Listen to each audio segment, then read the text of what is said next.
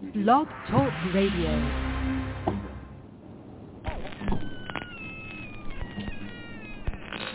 Ladies and gentlemen, boys and ghouls, step right up. Behind this curtain lies a ghastly concoction of delight, horror, fantasy, and terror. Your every wish is our command. Your every whimsical desire brought to life.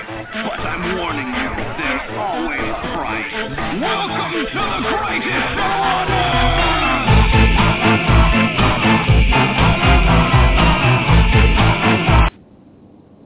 And welcome back to the greatest show on earth that is Talking Terror.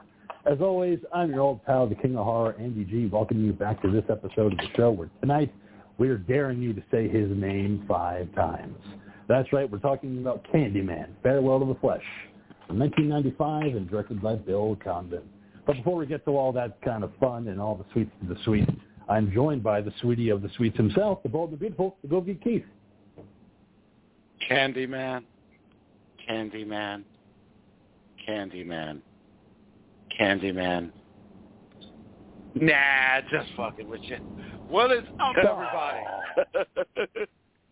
Almost had us. I was almost waiting for him to show up. Damn it. All right. Well, that's okay. Maybe we'll get to the 5th one at the end of the show. Who knows? But also we are joined by the psychotic simian, the mad monkey, the Prince of Moore's Day. Yeah, say his name, monkey.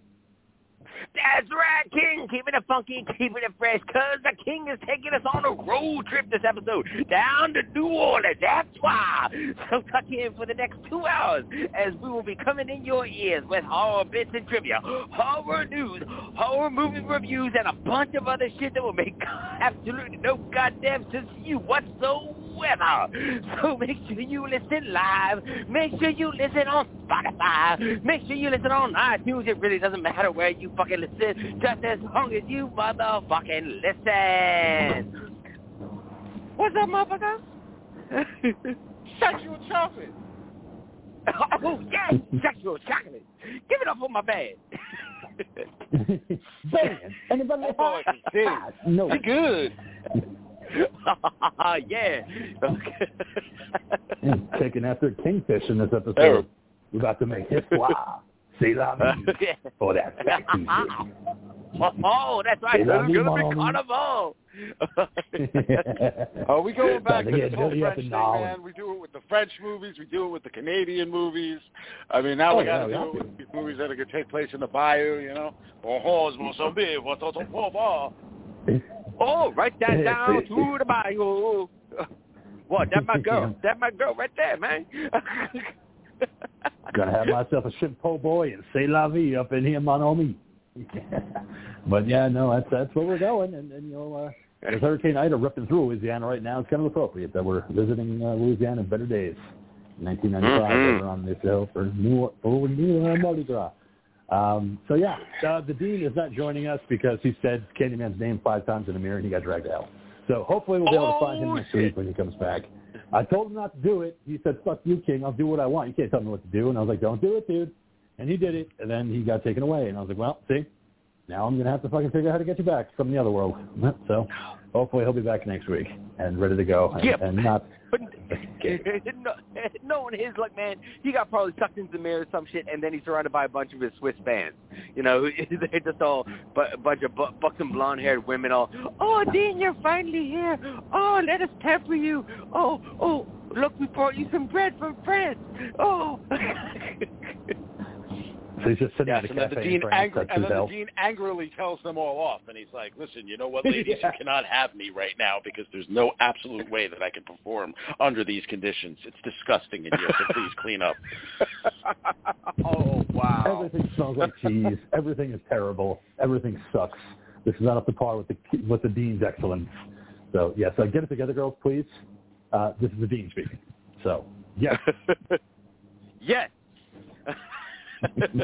I do believe I believe one of his heroes is Daddy Longneck himself. So, you know, the Dean goes with the clean yo tuna box type of game. Okay. All right. So before we get into horror news and other things associated with that, What If just aired its 4th episode today, which I did watch. I watched last week's as well. I think that might be my favorite. until they top it. Because what if World's Mightiest Superheroes died was fucking amazing in every single way. I want my hair to smell like lavender, just like Thor. That fucking episode rocked. The Doctor Strange episode, I wasn't too keen on it because I'm not a big Doctor Strange fan, so it kind of dragged for me. I got through it, but it was just kind of like Groundhog Day meets Doctor Strange in a what-if universe. So I wasn't with it. I just wanted last week's episode again because that fucking was great. When Iron Man died in Iron Man 2 in that universe, I was like, this is great. I'm here for it. But did you guys get a chance to check out the newest episode of Doctor Strange? I did not. You know what? It's something that I kept thinking about today. And I kept thinking about today. And I'm like, I got to watch this at some point. And then I just never got around to doing it. We have a big storm hitting right now, and, they're talking about tornado warnings and flash floods and all kinds of crazy shit. So it's just like, okay, just kind of dealing with what we're dealing with, and that be that. I did watch, I watched the new episodes of American Horror Story. That I did get in, and yes, I mean, in Marvel news, yes, I do agree that the Hank Pym being the villain in that third What If was fucking phenomenal. I want angry Hank Pym like all the time. He was just fantastic. As far as Marvel news goes for me, I shall be returning to theaters. Ticket is bought. Going back to the movie theaters tomorrow to watch Shang-Chi at a 6:30 showing. Woo! All right. Back to it. Back to the theater. Soft pretzels and cheese, baby.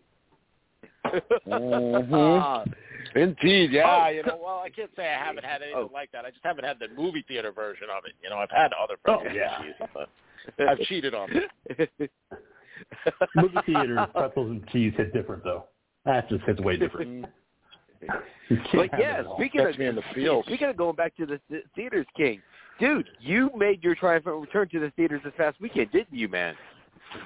I did. As I said last week on the show, I was going back because, everything's kind of opening up a little bit more, felt a little bit more comfortable. A couple big titles coming out at the end of the year that we'll talk about. But one of the biggest ones for me is Candyman. Directed by Nia DaCosta. So I went. Originally, when I showed you guys the pictures on the Facebook page, I thought I was going to the theater to myself. But then just as the movie was about to start, this old couple sat down next to me, like maybe 2 chairs down. The woman took out a blanket and her phone, and she was on it for the rest of the movie. Just comfy underneath a blanket and her phone. So I was glad she got to enjoy the movie, kind of. She wasn't very happy about it, I can tell you that much. She's very offended. Okay, so you walked into a classic Ghoul theater situation here where you had the entire theater to yourself, 2 people walk in and decide to sit right by you. The entire fucking theater, and they decided to sit right by you. 2 chairs down. Yep, 2 chairs. They could have picked any fucking seat they wanted to, anyone. There was tons of free seats. And they decided, I guess because that was what they ordered when they went online, so they were sticking to their rules. They were not cheating. Okay. They were not just going to sit wherever they wanted. All right, so after the movie started, they didn't bother to move away? Did what? So after the movie theater started, they didn't bother to move to another spot? No, they dug in. They got comfortable, and the woman took out her phone, and the husband fell asleep. So, yeah. They came to a movie, but the woman was quite offended. I don't know if she knew what movie she was going to see. Maybe she thought she was going to see the Sammy Davis Jr. biopic, Candyman, which this is not. But no, she was quite offended quite offended by how they handled the problem of race in this country. The woman was audibly not happy. How do you know your person in the theater here who was offended? Because that's spoiling. I'm not going to spoil it. What ethnicity was said person? Were they a white. person of color, or were they a white person? Okay, just asking. Hardcore white. It was a hardcore woman in her 60s, and her husband looked like he was in his 70s. So not the age range for this particular movie. But without spoiling anything, the woman was particularly upset because she says that we don't live in a country where these things happen. She's like, that's just all fiction.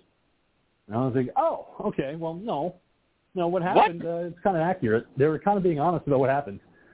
She's like, oh, I don't understand this whole thing about how they are so offended, how the white people created ghettos. Excuse me?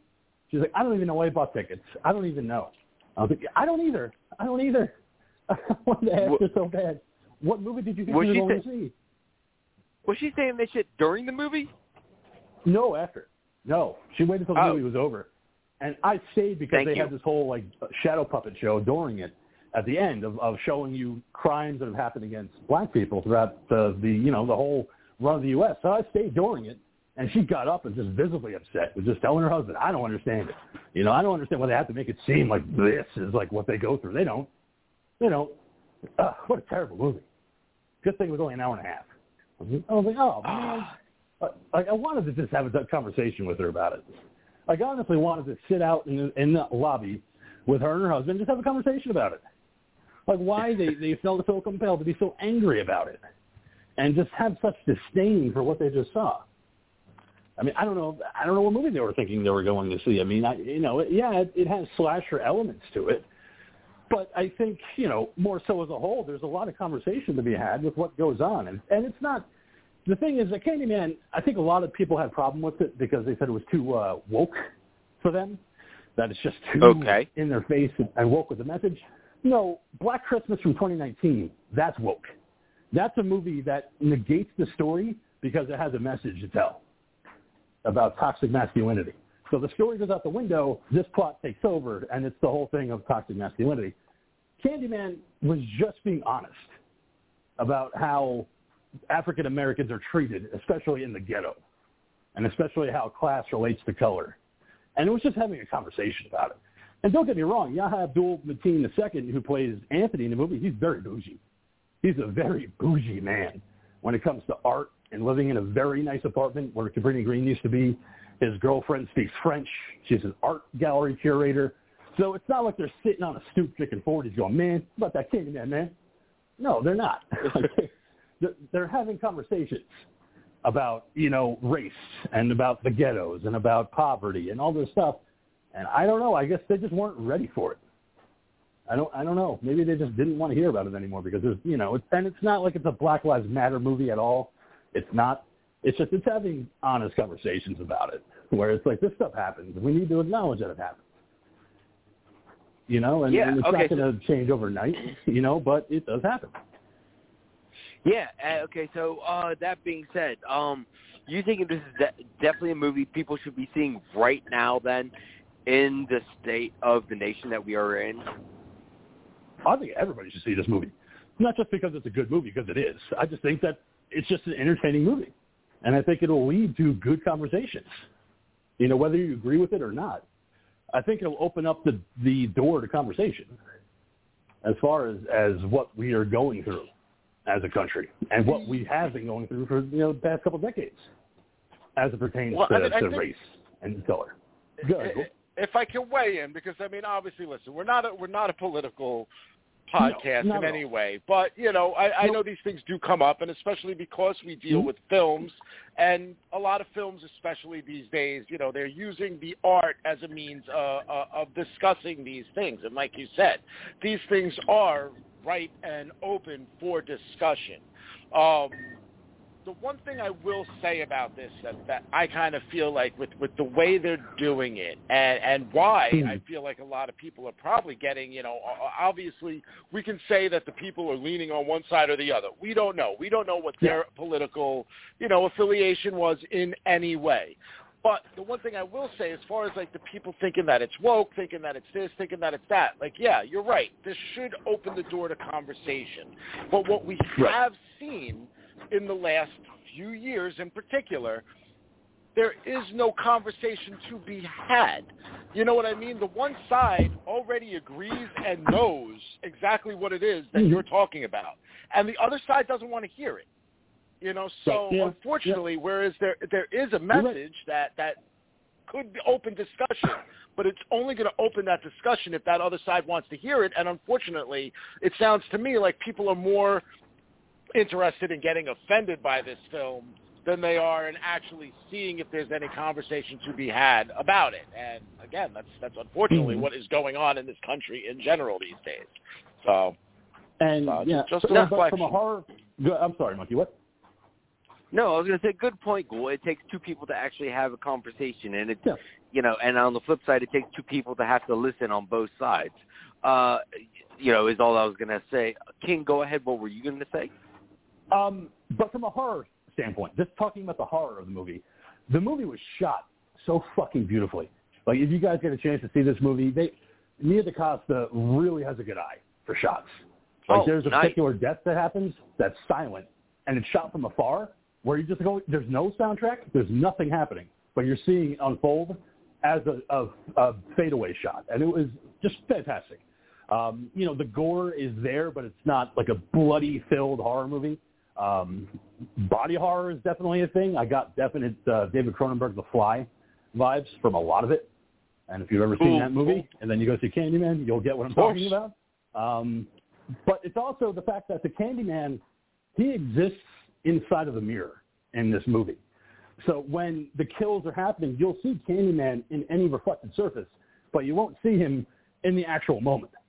So you'll see somebody being lifted off the ground like they're just floating in the air, but really they're being attacked by Candyman. But you don't see that unless you're looking in a mirror. So I love the fact that they kept him in this world of the mirrors. So he's not like a physical presence in the real world. He only exists in the mirrors. So he can appear and just slit your throat, and it'll look like nobody did it. And it's amazing how they handled that, to keep him in the world of the mirror. Like, he can't appear to you physically. He can only appear to you in the mirror. He wants out of it. He wants out of that mirror, but he stays in it. That is cool. And now I'm going to ask you, and Ghoul, bear in mind, I'm going to ask you the same question next week after you go to Shang-Chi, because we got your opinion about the movie. How was the movie-going experience in general with, the state of the way things are and all that kind of stuff, social spacing, how how are they handling food, all that kind of weird shit, did you feel safe in the environment and all that kind of stuff? I mean, I did. I only got popcorn and a soda. So, that was just easy enough. I did see that the old couple brought their own food. So they were covered with some kind of a weird salad and some kind of weird Tupper bowl that they brought. So they had their own. Yeah, they brought their own little Tupperware thing. It was like, they brought like a Wegmans salad. What? Like Wegmans, pasta salad or something. Yeah, I don't know. It smelled terrible. Here's the thing, though. You know what? Realistically speaking, the movie theater might not even be able to argue with that at this point, because you know what? with everything going on with COVID, hey, we don't want to touch any of your stuff, blah blah blah blah blah blah blah. So they're probably letting little things slip. Here's what I can actually say as of right now. My movie-going experience tomorrow is going to be a lot different than the King's. My theater, as of right now, there really weren't a lot of seats left open. I actually chose the 6:30 because it did have, the 6 o'clock, pretty much only had, front rows available. It doesn't look like they're making people split as far as seats go, because it looks like seats are taken with people right next to them. I did end up, the seats that I took, I made sure that there was a space between me and whoever's next to me. I hope I don't have another situation like I did with frickin' Rambo, where somebody decides to take the seat right next to me and then fucking cuddle with me for the rest of the movie, even though, the guy was a nice guy and all. But yeah, we'll see. So I do know that the theater is going to have more people in it. I'm vaccinated. I'm not really worried about it. I know they're saying now that it looks like the whole Delta thing is kind of plateauing anyway. So I think, I think it's on to whatever the next big worry will be. Okay, but again, I'm gonna ask you this question again next week, because I also want to know, how people are acting with each other and all that kind of stuff in theaters. Just because, that's what we do, is we sit there and talk about movies and talk about movie theaters, and especially you, Ghoul. This is your love, and you're finally gonna get back. So next week I want to know everything. Okay. Just saying, I want to know everything, okay? I feel like a virgin on prom night at the moment, okay? That's how excited I am for this. I know. That's where I felt Friday night when I was going to see. I kept telling the monkey, I'm going to go see Candyman tomorrow. Seriously, it's like you're going to get fucked on prom night. You just can't. You're so excited. You're nervous. You don't know if it's going to be good. You don't know if it's going to be bad. You just want to have fun. It is such a weird feeling to have. of going back to the theater. Like, again, like you're going to get laid and you don't know what to expect. I know when Candyman ended, because it had such a great fucking stinger of an ending, that when the Philip Glass, it was always you, Helen theme kicked in, I fucking stood up and clapped, and I want to look up the other couple. I'm like, fuck you guys. That was a fucking great goddamn fucking movie. Like, and I was like, God damn, that was good. While they're gathering up their blanket and shaking their heads and going off to whatever meeting they're going to go to.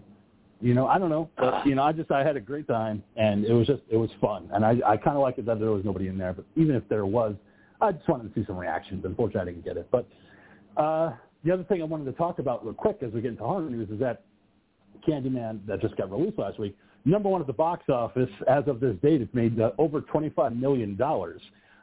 So this is one of those things where I say it kind of with a caveat, because Nia DaCosta, yes, I'm so congratulating her for being a black female director who has a number one movie at the box office, but at the same time, it's going to kind of rain on her parade a little bit because she directed Candyman, which is an established property. Great. She did a great job. I think it's a fucking excellent movie. But I kind of wish that this had been something original and new and fresh, and that she would be getting more accolades for being the first black female director to have a number one movie at the box office for an original idea and not from an established property. Doesn't make the accomplishment any less diminished, but at the same time, maybe I'm alone in this, but I think that I would rather see her have something original at the box office to kind of, rest her laurels on. So that being said, then, do you think this property that you saw could have been written with you on that? Just to say on that, I know that Dugan had put something up regarding that as well. And again, not to knock her accomplishment. It is a great accomplishment.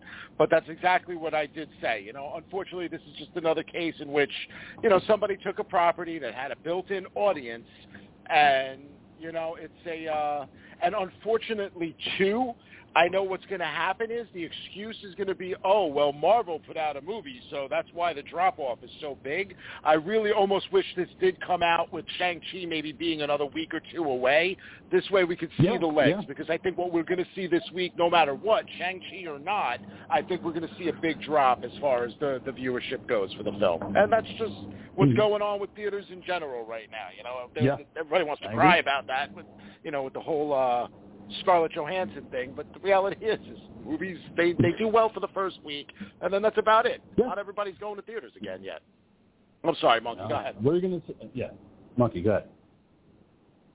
No, I was just going to say, with what you saw, and then we'll wrap up Candyman, is the whole thing of, from what you saw, definitely a Candyman project, or do you think this could have been rewritten to be an independent project?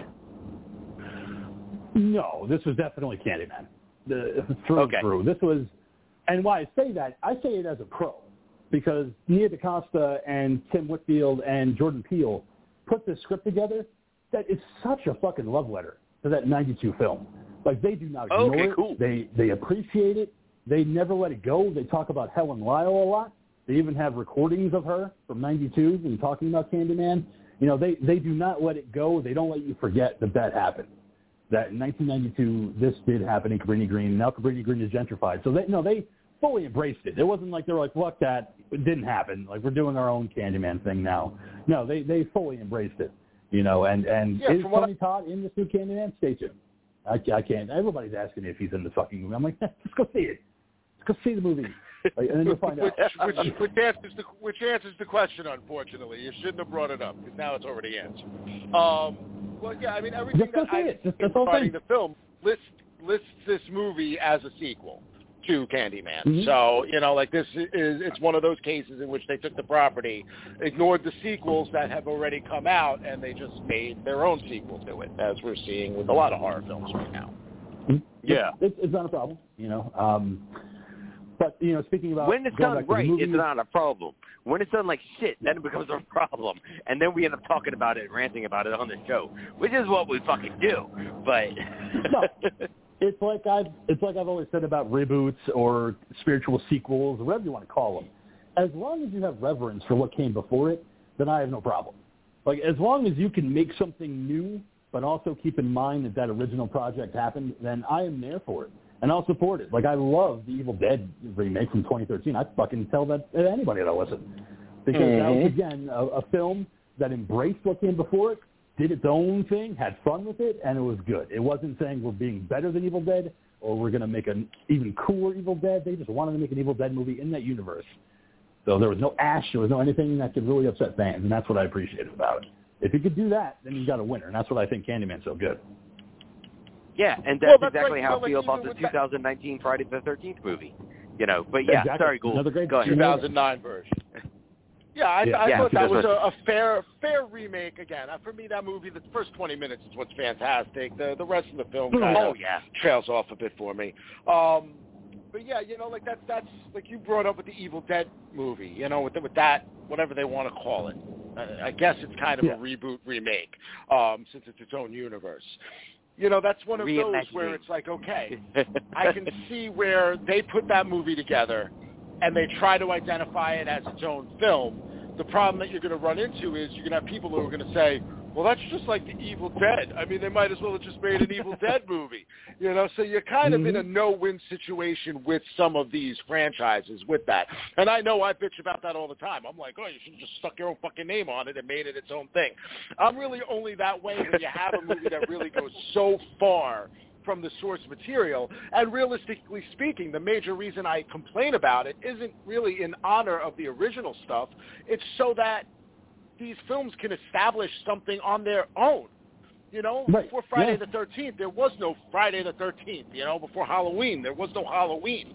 Establish your own franchises. Let's give ourselves some new stuff, not keep relying on this old shit to rehash it and then complain about it.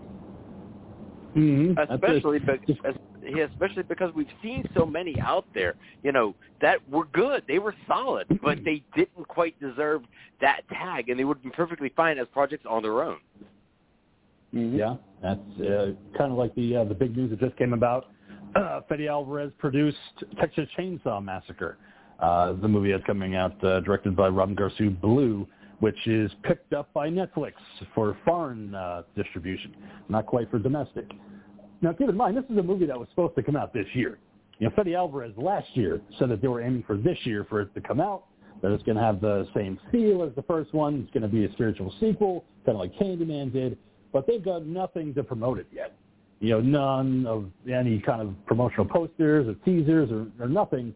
But yet Netflix has picked it up for distribution in foreign countries. So I don't know when we're going to get to see this movie, but I think that's a perfect example.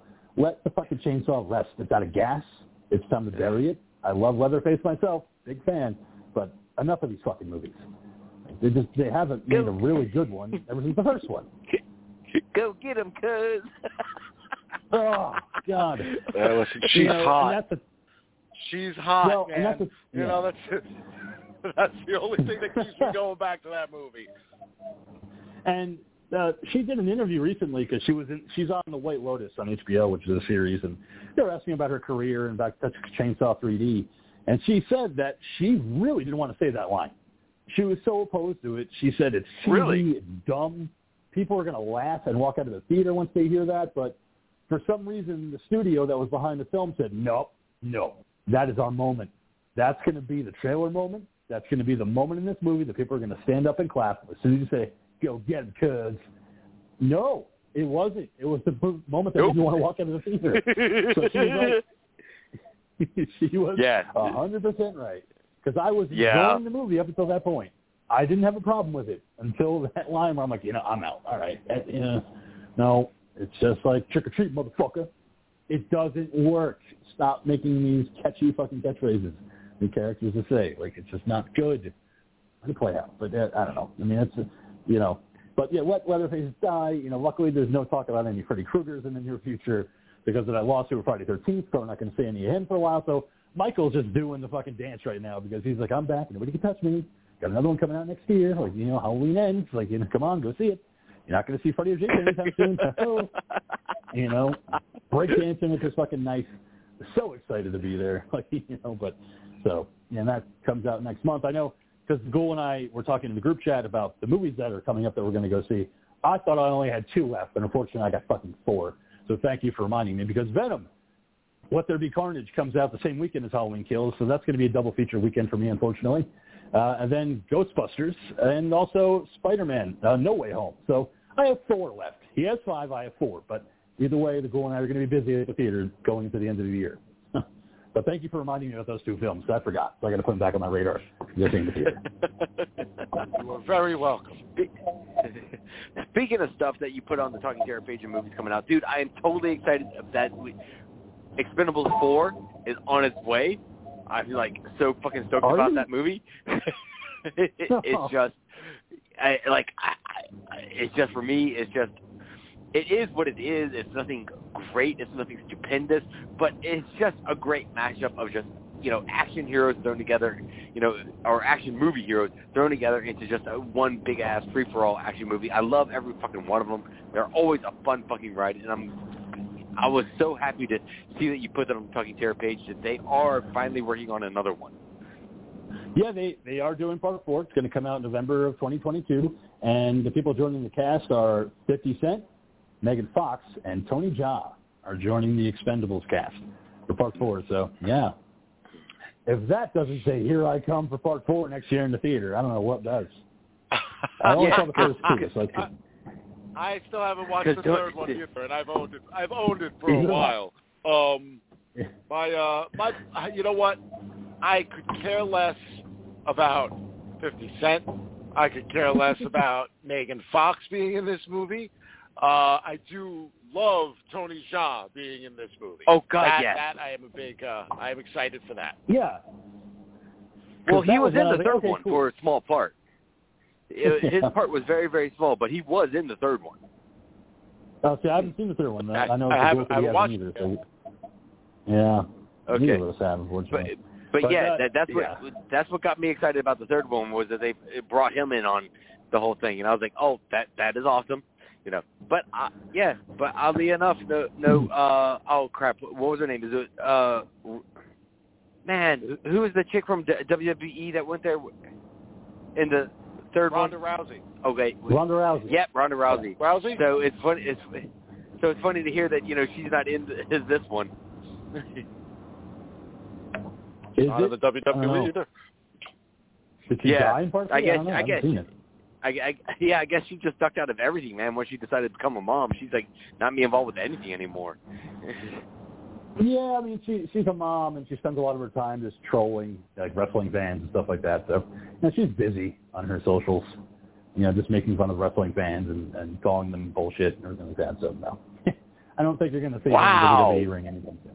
Yeah, she does a lot of trashing. She does a lot of trash talk when it comes to that stuff. So if you're sensitive, I wouldn't recommend looking at a lot of her tweets when she responds to wrestling fans.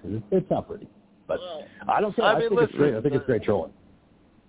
I am sure. I mean, again, you're talking about somebody that is I'm not saying anything about who she is as a person, but I'm sure it didn't feel good for her coming off of being, a somewhat respected MMA star. It probably didn't feel all that great, being that the WWE fan base never really accepted her all that much. And unfortunately, the reality is that's because she was a gimmick. We knew that, and she was a bad gimmick to boot.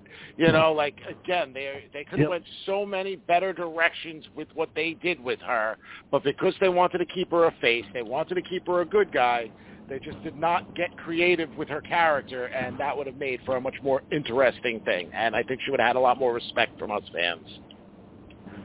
Yeah, I know that Piper had a lot of respect for her, and that was her whole angle, but it just didn't work out, like you said, Gould. The whole Rowdy Ronda Rousey thing never...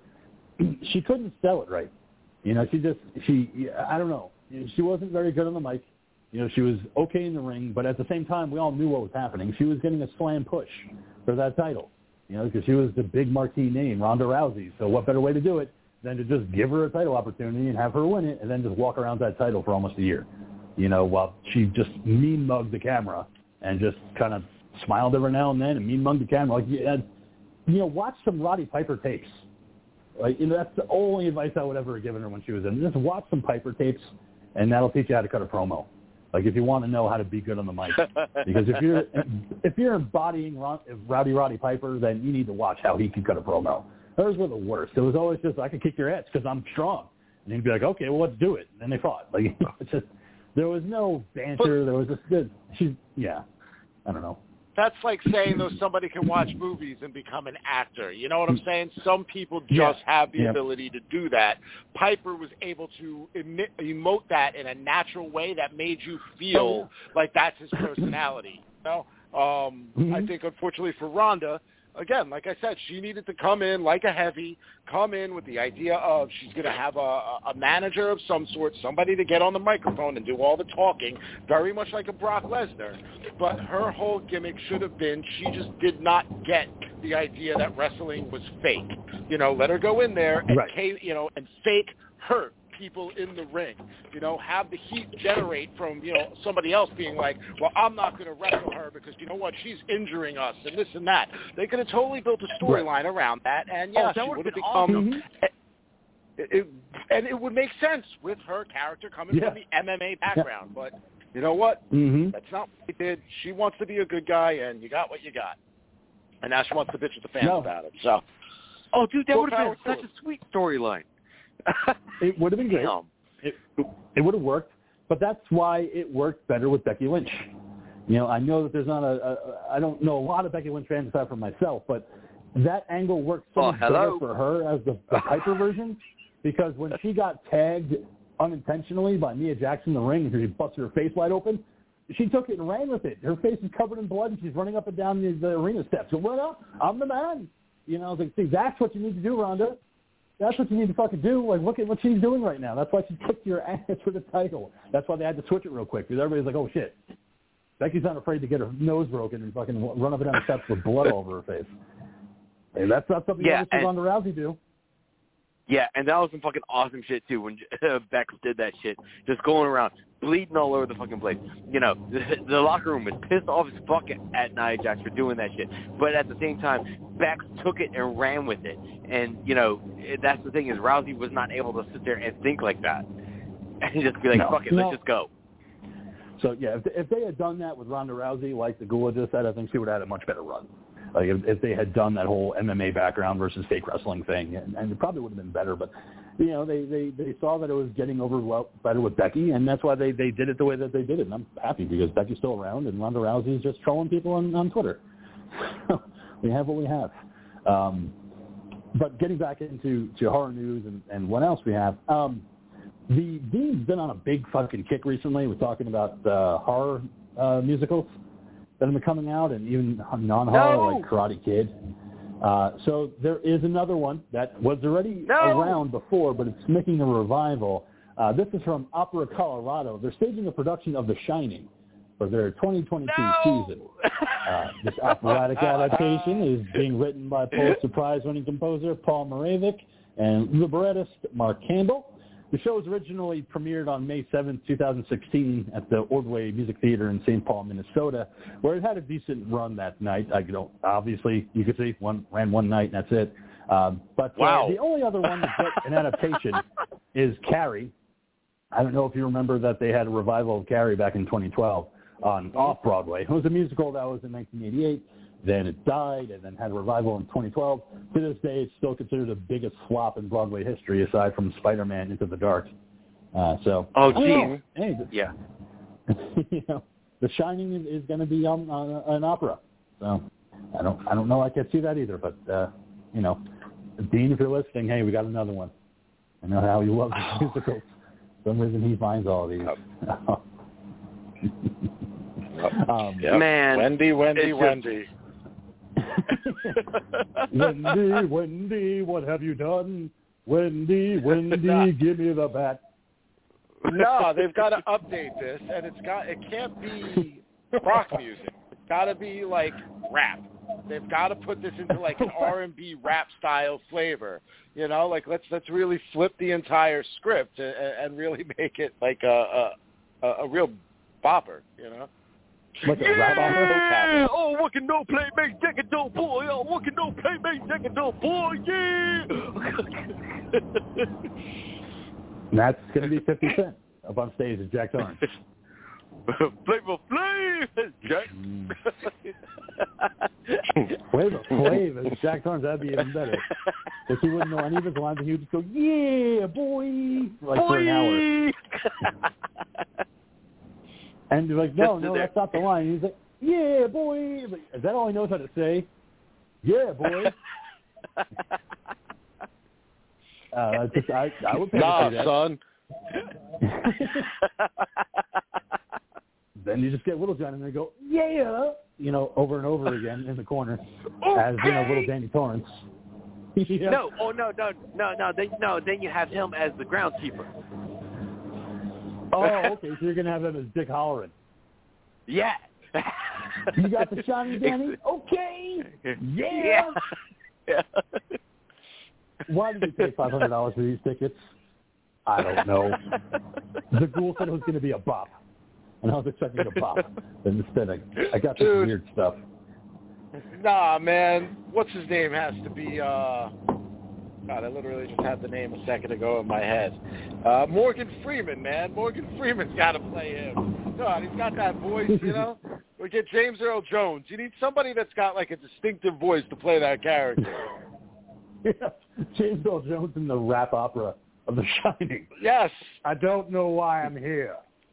They said I was going to play Dick Halloran, and I have Flavor Flav shouting at me, yeah, boy. Well, I'm not here for that. Don't you know I was in Star Wars?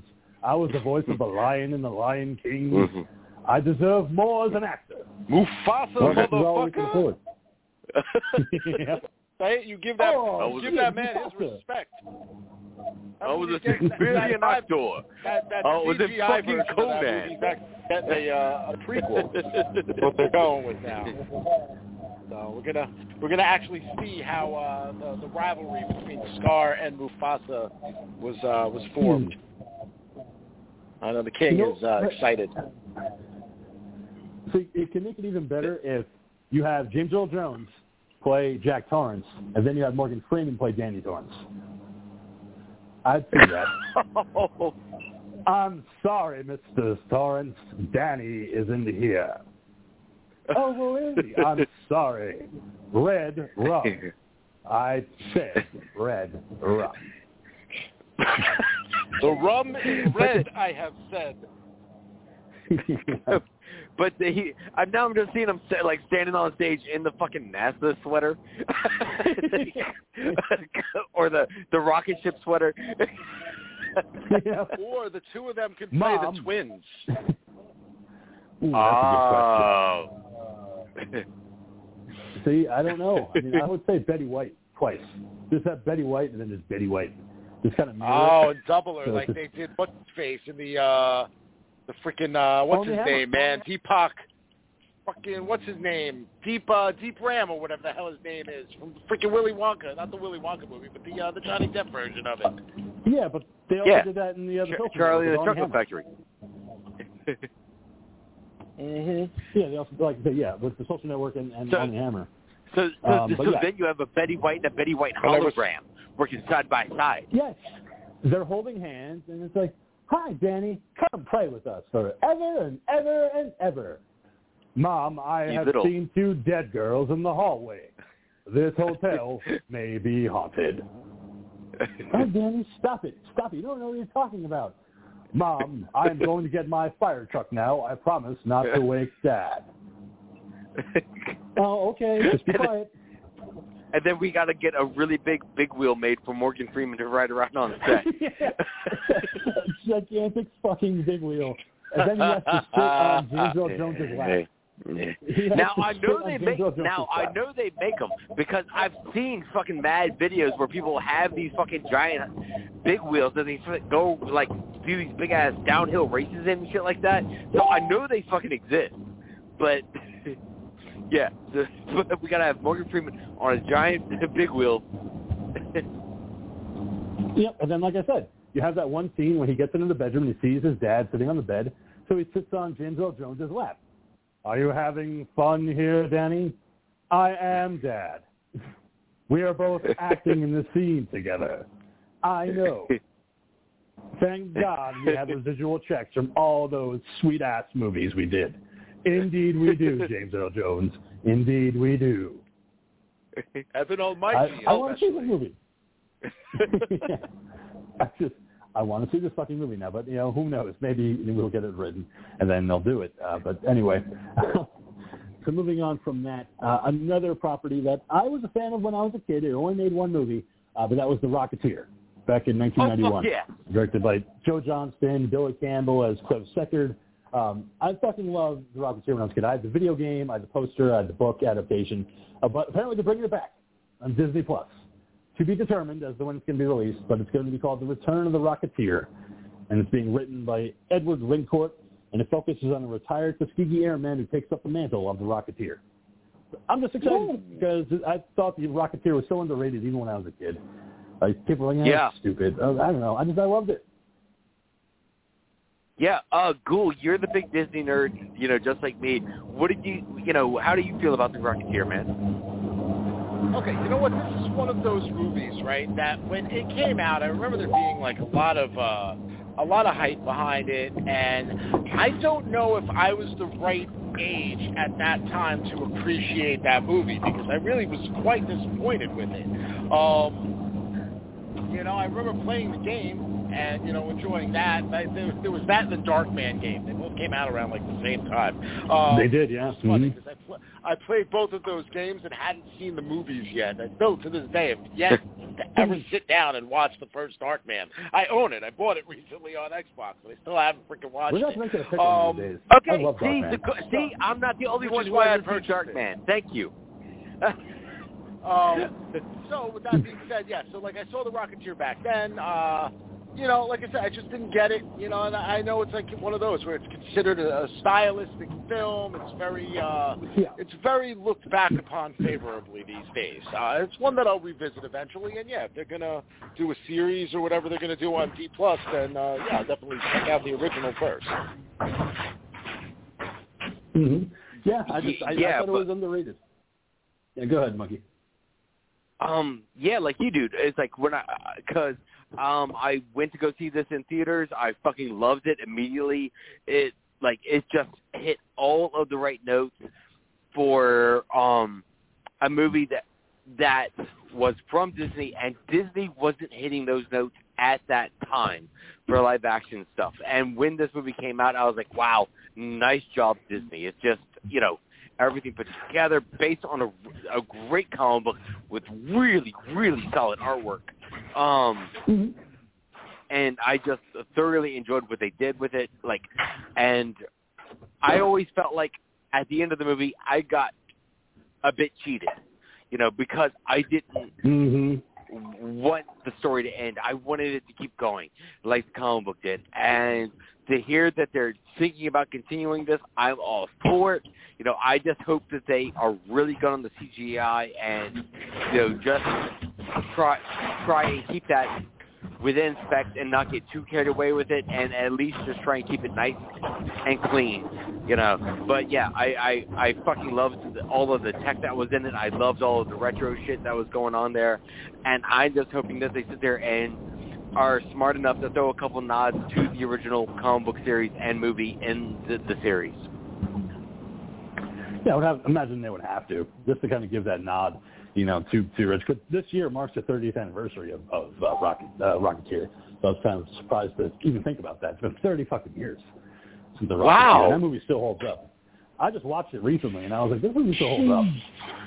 This time it came out 30 years ago. Fuck, I saw that in high school. Shit. So I'm in the theater. Like I said, I remember it. I remember not being able to beat that video game. I played it so many fucking times, and then eventually I just threw it down. I was like, I'm never beating this. I would have been 91. I would have been in like 8th grade, I think, when that came out. So. But yeah, so we'll see the what 8th or happens. freshman year, one or the other. Yeah, we'll see what happens with the project. Who knows? I'm looking forward to whatever they do with it. I like the fact that the Rocketeer is coming back. This is the type of movie that I would love to show my nephew. The Rocketeer. I think he would just dig it, and knowing that there's another one coming out, I think he would even enjoy it even more. But we'll see what they come up with when they finally come out with it. So no date to be determined, but I would imagine 2022 is what they're aiming for, or 2023 perhaps. Scream Factory, as the Dean said in the previous couple weeks, they're going to be re-releasing some of the Halloween films 1 through 5 on 4K Ultra HD. In particular of note is Part 5, because that is going to include the Dr. Death alternate opening where it involves some black magic and a very unusual man who gets Michael's mask and brings him back to life rather than having the hermit and having that happen. So I'm interested in seeing that, just to see how that plays out. But I'm kind of hoping that one day somebody finds the SWAT team footage that Don Shanks, who played Michael Myers in Part 5, swears that he shot, because that's Michael Myers just mowing down an entire SWAT team using an AK-47 as a fucking baseball bat. So I would love to see it. I know that it existed at one time, but it's probably one of those things where somebody just threw it in the trash. Like, nobody's ever going to want to see this. What? So wait, okay. So okay, but what? So they shot an entire sequence and they just threw it away? Because I have no idea what you're talking about here. So if you could, so you're talking about there was an alternate opening for 5 where it's like Michael Myers goes around and just beats the shit out of everybody in a fucking hospital? No. There's a scene in the film. Yeah, go ahead, cool. There's a scene in the film in which he gets, he goes into a police station and he basically just lays waste to the entire police station. Whatever, the SWAT team or whatever it is. And, so that, what you hear in the film, what you see in the film is what you don't see. You're just hearing it on, on the walkie-talkie. So I guess now the King can take over. Yeah, just like the Ghoul had said, they had shot it where the Michael was outside of the children's hospital where Jamie Lloyd's being kept. A SWAT team is called in to finally end him once and for all, and then he just mows them all down, just one at a time, just killing all of them, using their weapons against them. In the actual theatrical movie, one of the cops is outside the Myers place, and you can hear it over the two-way radio. You hear screaming, you hear assault rifles going off. So that's what that scene was supposed to represent. They just didn't think it looked right, so they tossed it. They just didn't really think it worked overall with the movie itself, so they just cut it and just tossed it. So nobody knows if that footage is ever going to be found again, but the alternate opening was found, so we get that. Okay, so this whole scene is just pretty much Michael Myers just going fucking straight up Terminator on a fucking cop station. Right. Yeah. Just completely Terminator and just killing everybody, being the only one left to walk out of this children's hospital where all the SWAT team was deployed to, and being the last man standing. We kind of get it in Halloween 6, the theatrical cut, when he goes into the operating room and kills Dr. Wynn and all the nurses. But again, you fucking get cheated because they have a light strobe for that particular sequence. So you just get flashes of Michael stabbing and gutting and cutting and people running around the room, but you never really actually get a good look at that hospital massacre sequence. And I always say, even when I saw it in the theaters, I just wish they just didn't pussy out and have the whole, strobe light. Because I want to see it. I want to see it all. I want to see Michael kill this whole room full of people. So what did you report about this, Bull? My only thing with this, right? So watching 5, obviously I've seen Part 4 and 5 many times. And okay, so I can understand their point why you don't put the scene in the movie, because the one thing is, and yes, I get that Halloween 4 and Halloween 5 are they're definitely a different type of animal than the original Halloween is. The Michael Myers we're getting in that film, is much different. Right.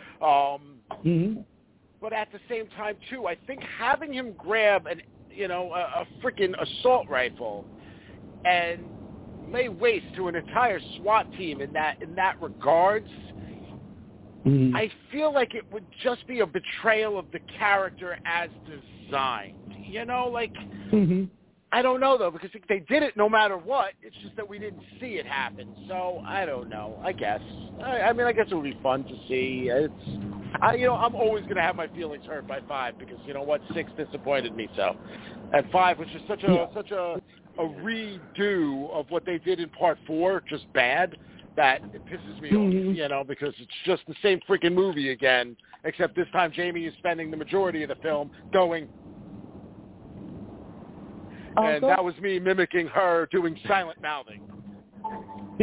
Until the end, when she got her voice back. But that also had fucking annoying Tina in it, too. I'm Tina. Oh, where are you going, Michael? Tina, where's my doggy?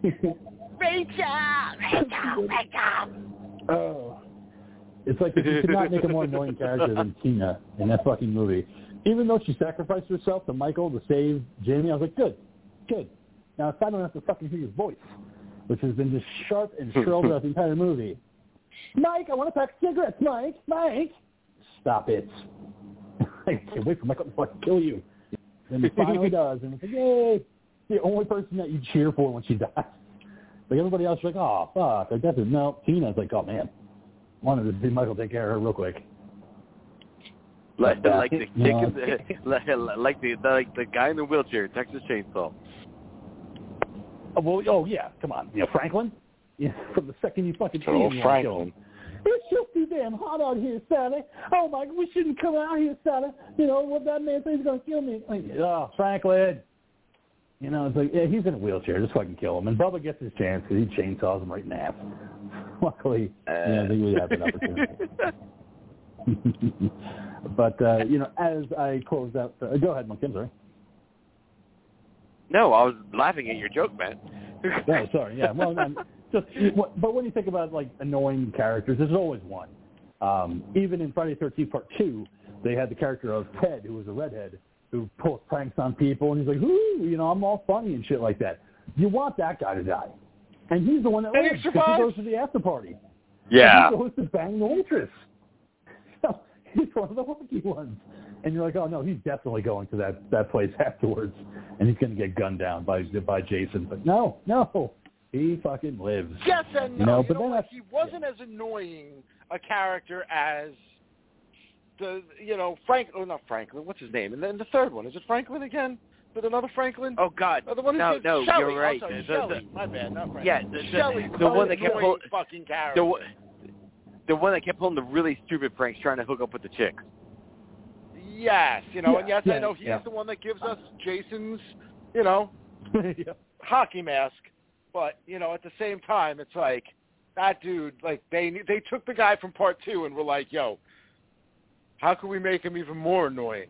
Oh, I know. We're going to have him do nothing but a bunch of, like, useless special effects pranks and then just kill him. And make him a desperate virgin at the same time. Well, then in Part 4, you kind of get a reprieve where there's no really one particular annoying character. So in Part 4, they had in Part 5, they had to double down. They're like, okay, we didn't have any annoying characters in Part 4. Part 5, we're fucking giving you 2. We're going to give you Joey, and we're going to give you the guy in the back of the motorcycle who fucking screams the entire time.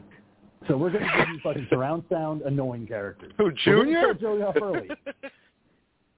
But we're going to give you the guy in the motorcycle throughout the rest of the movie until we cut his head off. I love Junior. You're going to have to deal with that. Yeah. He hurt me, Mama. He hurt me.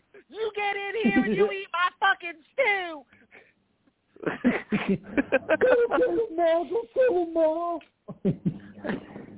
Riding around like fucking Meatloaf and Rocky Horror. Just round and round he goes until he gets his fucking head cut off. That's because he got karate chopped by Tommy. He wasn't expecting that. He wasn't expecting fucking Tony Jaa to come into the fucking scene and kick his head in. Let's give martial arts Tommy in the trailer park with the neon sign. Especially when he has his flashback moment, you know what I mean? It's like straight up PTSD. Tommy! Die!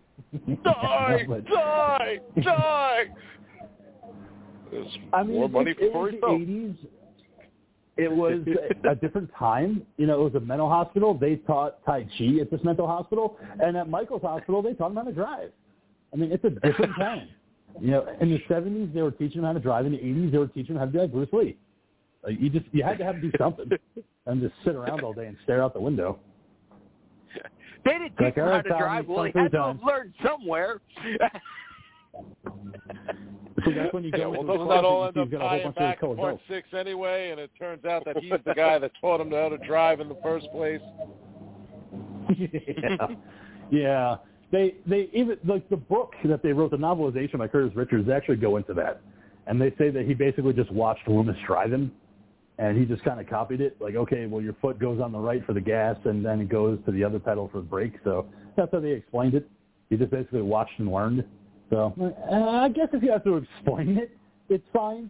But, yeah, it's just, I'd rather not know. I don't want to know how he learned how to, he just knows how to drive. And then Rob Zombie's like, well, this guy doesn't know how to drive. So we're just going to have him walk everywhere, like for fucking 2 hours. We're going to have him walk from one end of the country to the other. in a shitty mask. Like Forrest Gump. No, it's because Steve Guttenberg took Michael Myers and Hightower out for driving lessons. That's what happened. Oh, yeah. Lori, I may not be a smart man, but I know what love is. Fuck you, Michael. Come on, Laura, I just want to love you. I got a whole bunch of Dr. Peppers and some shrimp. Where did you even get shrimp in Illinois? I might be a smart man, but I know what shrimp is. Lori got the AIDS virus. She done got herself in trouble. If you ever need me, Laura, I could be right here, right underneath this tree where I killed you, just like it was supposed to happen. Because you was remember when I said I was going to kill you? I said it, and I did it, Laura. I did it for you. I killed you for you. This one's for you, Loomis, wherever you are. This one's for you, Mr. Loomis. Because you got legs. You got magic legs, Dr. Loomis. And he pours out a 40. Yeah. Got to pour one out for my homies. All right, well, back to roaming the countryside like a big old monster. And that's the legend of Michael Myers. According to Rob Zombie. Yep. Michael Jump, coming to a theater near you.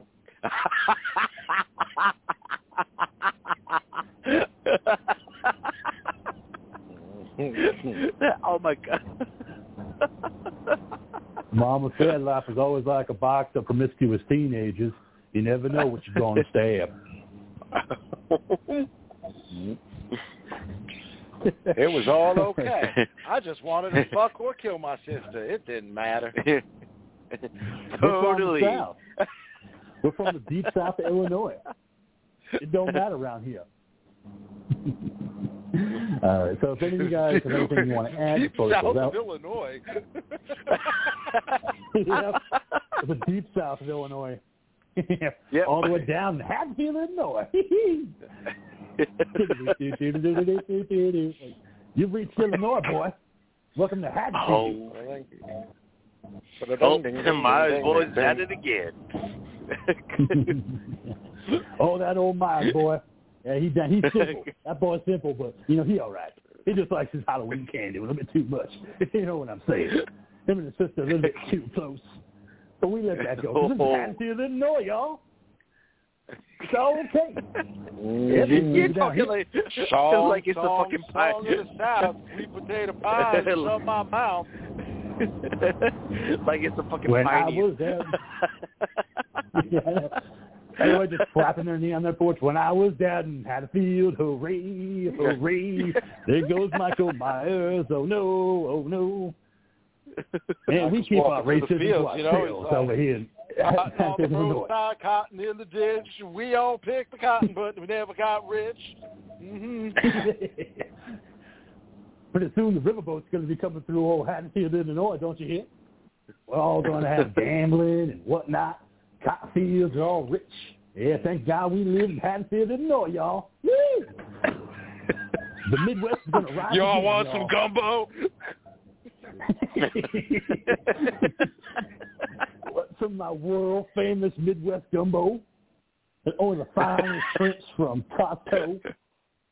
Midwest gumbo? What the fuck? Where'd you get your goddamn shrimp? We're in Illinois, boy. We get our finest shrimps from the Costco. We get the free samples, and then we just deep fry them in a gumbo. Man, I love living in the Midwest. Heard there's going to be a railroad coming through here real soon. Be real tight. Yeah, 10 years, right? 10 years. Heard that Michael Myers boy is going to work on that railroad. Yep, he's going to wear one of those super masks. But, man, that boy's built.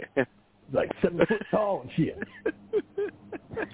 Man, I love living in the Midwest. Oh, fuck. Oh, shit's cake. All right, we have a movie to talk about, Candyman from 95. Yeah, we do. I'm going to get into it before we talk about or Haddonfield Midwest stories on the porch, drinking my sweet tea, looking out that window, looking at Dr. Loomis sitting over there. Get off my porch, Loomis. Ah, damn it. I was just trying to get Michael. I shot him 6 times. 6 times I tell you. I shot that boy 6 times. You saw his brain, Sheriff. I saw him 6 times dead. Let me tell you, he did. And then we go look at this here body. Oh, my God, he's gone. He's gone in the breeze, Loomis. Oh, my stars. Oh, see, Lord, just say it. Man, life is tough in the Midwest, y'all. Thank God John Carpenter didn't write fucking Halloween in fucking Louisiana. Holy shit. He said, oh, my stars. That's what he said. Oh, my stars. Oh, Lord, I'm getting a case of the vapors. So we are going to New Orleans for this movie, which is Candyman from 95, directed by Bill Condon, who would go on to direct Twilight Eclipse, and then also the final two that we just talked about one time. So the plot is as this. 3 years ago, the urban legend known as Candyman claimed the life of Helen Lyle, and she is now forever his victim on the grounds of Cabrini Green. Now he's once again summoned, this time by Annie Tarrant, inner-city school teacher from New Orleans, Louisiana. However, the legend of Candyman runs deeper within her family than she fully understands, and before she becomes the next victim, she must uncover the past in order to kill the legend. So I had seen Candyman 2 many, many times on HBO when I was younger, because it was just another one of those movies, midday, that was always playing when I got home from school. I fell in love with it. I didn't even know who Tony Todd was at the time, so my first exposure to Candyman was Candyman Part 2. And then I went on to see Candyman 1, and yeah, Candyman 2 was my first, and then Candyman came after. I remember seeing the trailers for Candyman and then Candyman 2, but Candyman 2 was my introduction to the character. And then, like I said, I saw Candyman after that. I do love the first one. It's better than 2021, I always say, as much as I love the new one. But Candyman 2 holds a special place in my heart just because I saw it when I was very young. And I always loved the setting for New Orleans and Louisiana. No matter what movie it is, it's hot. The whole town looks fucking haunted as it is. But plus, this one takes place during Fat Tuesday and Mardi Gras and Ash Wednesday, so there's this extra layer of just, we're down into it in New Orleans. But Tony Todd it's phenomenal as his character. For the longest time, I was always trying to say that he should be the next Dracula. And this is back then. This is back in the 90s and early 2000s. I was like, if they make another Dracula movie, he needs to be Dracula. And I was always like, but he's Candyman. I'm like, no, this motherfucker should be Dracula, because I think he has the presence and the poise to play that character. But I'm a fan. I want to get into it. Bill, what do you think about Candyman 2? Okay, so here's the thing. I have never been a Candyman fan. I remember when the first film came out. I may have even went to the theaters to see it. I don't remember. But I do remember watching the film, and it never resonated with me.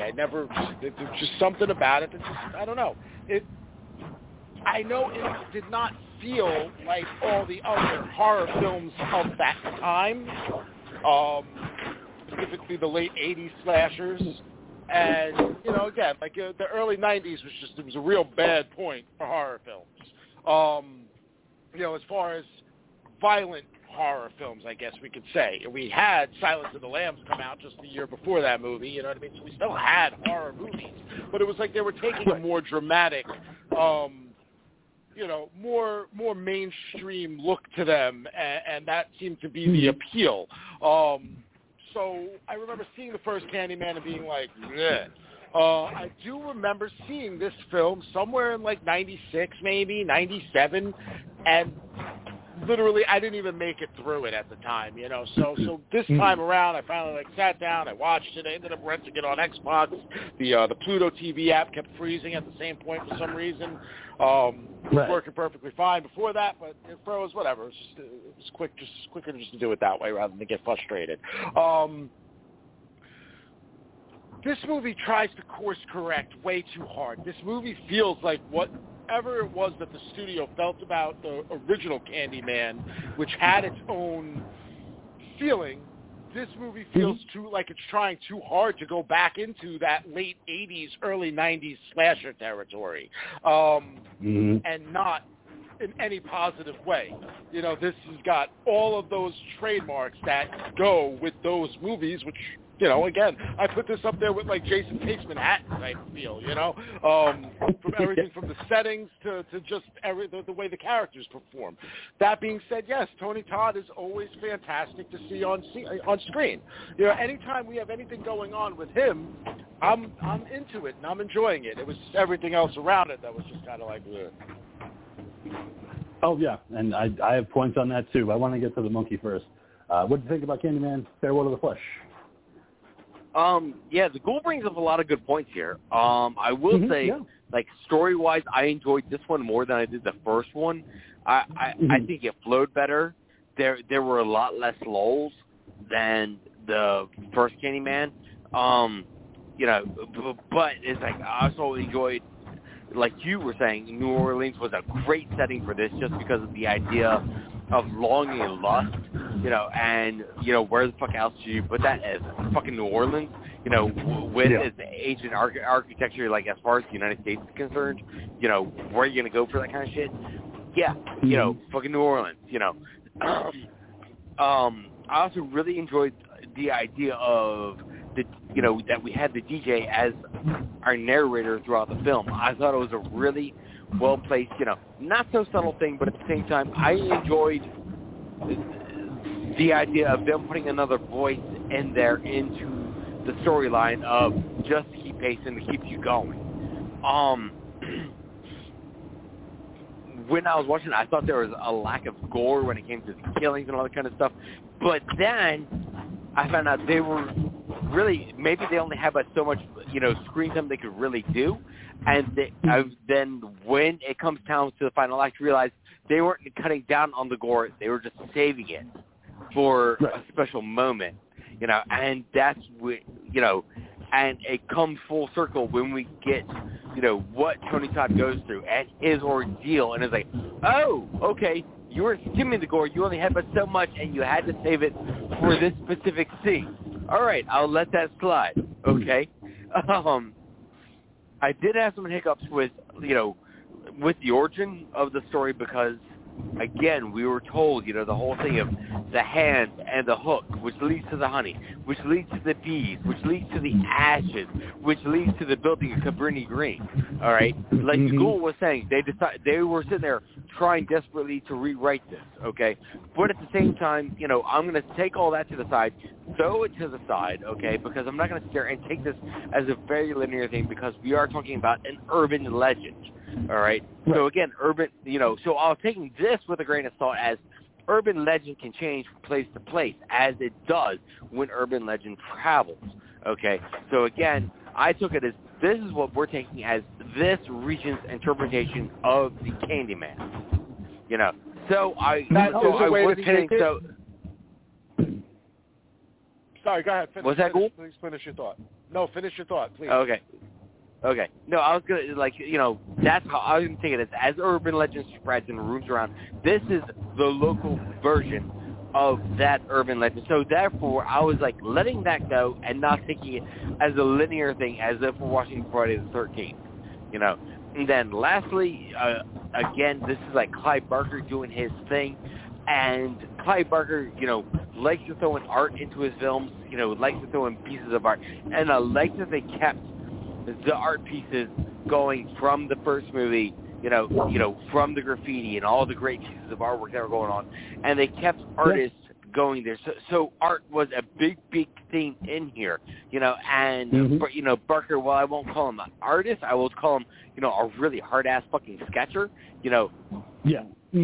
was, definitely about infusing art into this particular film because, again, with the first Candyman movie, we had all that great graffiti artwork, and they found a way to carry that into this movie, through the children's artwork. Ghoul, what were you going to say? The one thing, as far as I do get what you're saying with the whole letting this be the urban legend variation of this region. This was not what the original plan was supposed to be for the sequel to this series. Yeah, you're right. The director wanted to go in a very, very different direction, and one that I think would have been a much more interesting way to go. And the studio just said no to that and decided to do this instead. which is a shame. Yeah. Because, I think otherwise they would have established something that, I say often, it would be nice, if certain things were not just rehashes. Let's, like we said earlier in tonight's show, let's establish new properties. They wanted this character to kind of be the African American version of Dracula in a lot of ways, you know. So and that would have been fantastic, But instead, like I said, we end up with a character who goes from being, not that he's not intelligent. We obviously don't get to see, the character's intelligence in this film, but he goes from being a refined man to being a slave, and that's, I don't know. If you ask me, that's more racist in their choice of depicting it that way than anything else they could have done with any of these films. That's ridiculous. They could have made this a much better film by just sticking with the original formula. Yeah, they could have stuck with the original story of because they give you the origin of how he became Candyman, but like you said, Gold, they tweak it where they basically say he was a slave and he just so happened to live on the Sullivan house, and that's where we find that Annie lived as a kid, and the slave quarters are back there. But in the original, he was a son of a freed slave, so he was never a slave. He was a free man, as he aged and grew older and became a painter, and that was how he earned a living, is making paintings. So they do that, but then they have to hit you with he was a slave. It's like, well, you don't need to do that. You don't need to throw that little bit in there. It's just, it was unnecessary. But right from the get-go, it's just, you could tell the studio was just trying to make a slasher film. Like you said, Ghoul. Like, this is kind of like another Friday the 13th movie or, another Nightmare on Elm Street, where we're taking the slow pace of the original Candyman, where you don't even see him 45 minutes into the movie. Now we're in slasher territory. So now we have to get kills in here. We have to get a higher body count. We have to make him a little bit more vicious, and we have to show him almost right away. Like, they do not waste any time bringing Tony Todd into the picture when you have Professor Purcell from the first movie talking about Candyman and Helen Lyle, and how he made all this money off of the new book. I have a new book out, and it's all about Candyman. And he's just a legend, and I could say his name into my book 5 times, and nothing will happen. And he does, and he has the whole theatrical thing of the hook coming out of the screen, and it's his partner, Tony. But we also find out that Ethan Tarrant, who was Annie's brother, their father was, quote-unquote, killed by the Candyman. They believed he was, because he believed the Candyman was real, and he was looking for a way to stop him. And, of course, Purcell was like, he's not even real. Come on. I talked to him, and your father was a nut, and so are you. And he goes running off in search of booze. And Ethan comes running in, you son of a bitch, and just beats him and gets thrown through a window. And that's what cracks me up about this, because Purcell goes into the bathroom to clean himself up, and all of a sudden you see the light flickering and the door opening and shutting, and you see Candyman's there, and he guts him, just staring right into the mirror. He's killed by the Candyman. But then the police think that Ethan did it. Well, when did he go into the fucking bathroom? he was chased off by the security. So when did he have a chance to go into the bathroom and kill Purcell? They were so quick to get Ethan. Yep, that's it. Got him. Got our guy. Wow. Okay. Like you said, they had to give him early. And the one thing I will give them credit for, yes, this is the early showing of the character. We see a quick kill right here. But then we don't see him again for a while. Because we're not going to see him. We're not going to see the Candyman show up again for another until about the 35, 36 minute mark. So at least they did go that way. Yeah, and again, we're not talking about the original, okay? We're not talking about establishing the character. He's established. We know who he is. We know what he's done. Yeah. You got to sit there and throw that little quick cash grab in there. You got to get the audience into it, man. Because again, we're talking about a sequel. You got to get them in there and be like, okay, we're going to give you a quick little shot. We're going to give you a quick. Yeah, we're going to give you a quickie. Keep you going. And then we're going to sit there and get you into the story. Yeah, exactly. And now let's get you into the story. I like it. I'm not saying. I'm not saying it's wrong. Yeah, it's just. No. Yeah, I thought it was an awesome. I thought it was a good move of let's give our guy, again, if you forgot, this is what he fucking does, all right? And now let's get into some story. I didn't say it was wrong to do this, and I liked it too. I thought it was a great way to open it up and have your cold open kill. But it's one of those things where, if you were expecting Candyman from 92, you're not going to get it. You're going to get a little bit of it, but we're in slasher mode. So, he is in slasher territory. So when he shows up, he's there to gut people, and you're going to see that hook coming out of the chest, and you're going to have a good time. But if you're looking for that love story that you got in the 92 version, you're not going to get it. Candyman's on a mission. Candyman don't fuck around in this one. Just wants to get Annie. He wants to get the fuck out. That's it. I don't have time to seduce you. I don't have time to hang out and tell you how cool you are. I just really, I got until Ash Wednesday, and that's like tomorrow. So we just got to hurry this up. Well, that was one of the weird things here. And I mean, not to like skip ahead in the story and everything, right? You could definitely feel it in the script that there were like two different ways they went with this relationship between him and this character, and that there must have been some version of this where it was similar to the Helen Lyle situation in which there was a romantic entanglement, and then at the same time you have the fact that this is one of his descendants, this is a relative of his, so you can't have that. And they never corrected that stuff because there are things in the performance and things that he says that it's like, ew, what are you talking about, bro? It's awkward. It's very Rob Zombie wrote family porn. Rob Zombie wrote the script for this, but he's not taking credits for it. I'm going to sit this one out, guys. I'm out.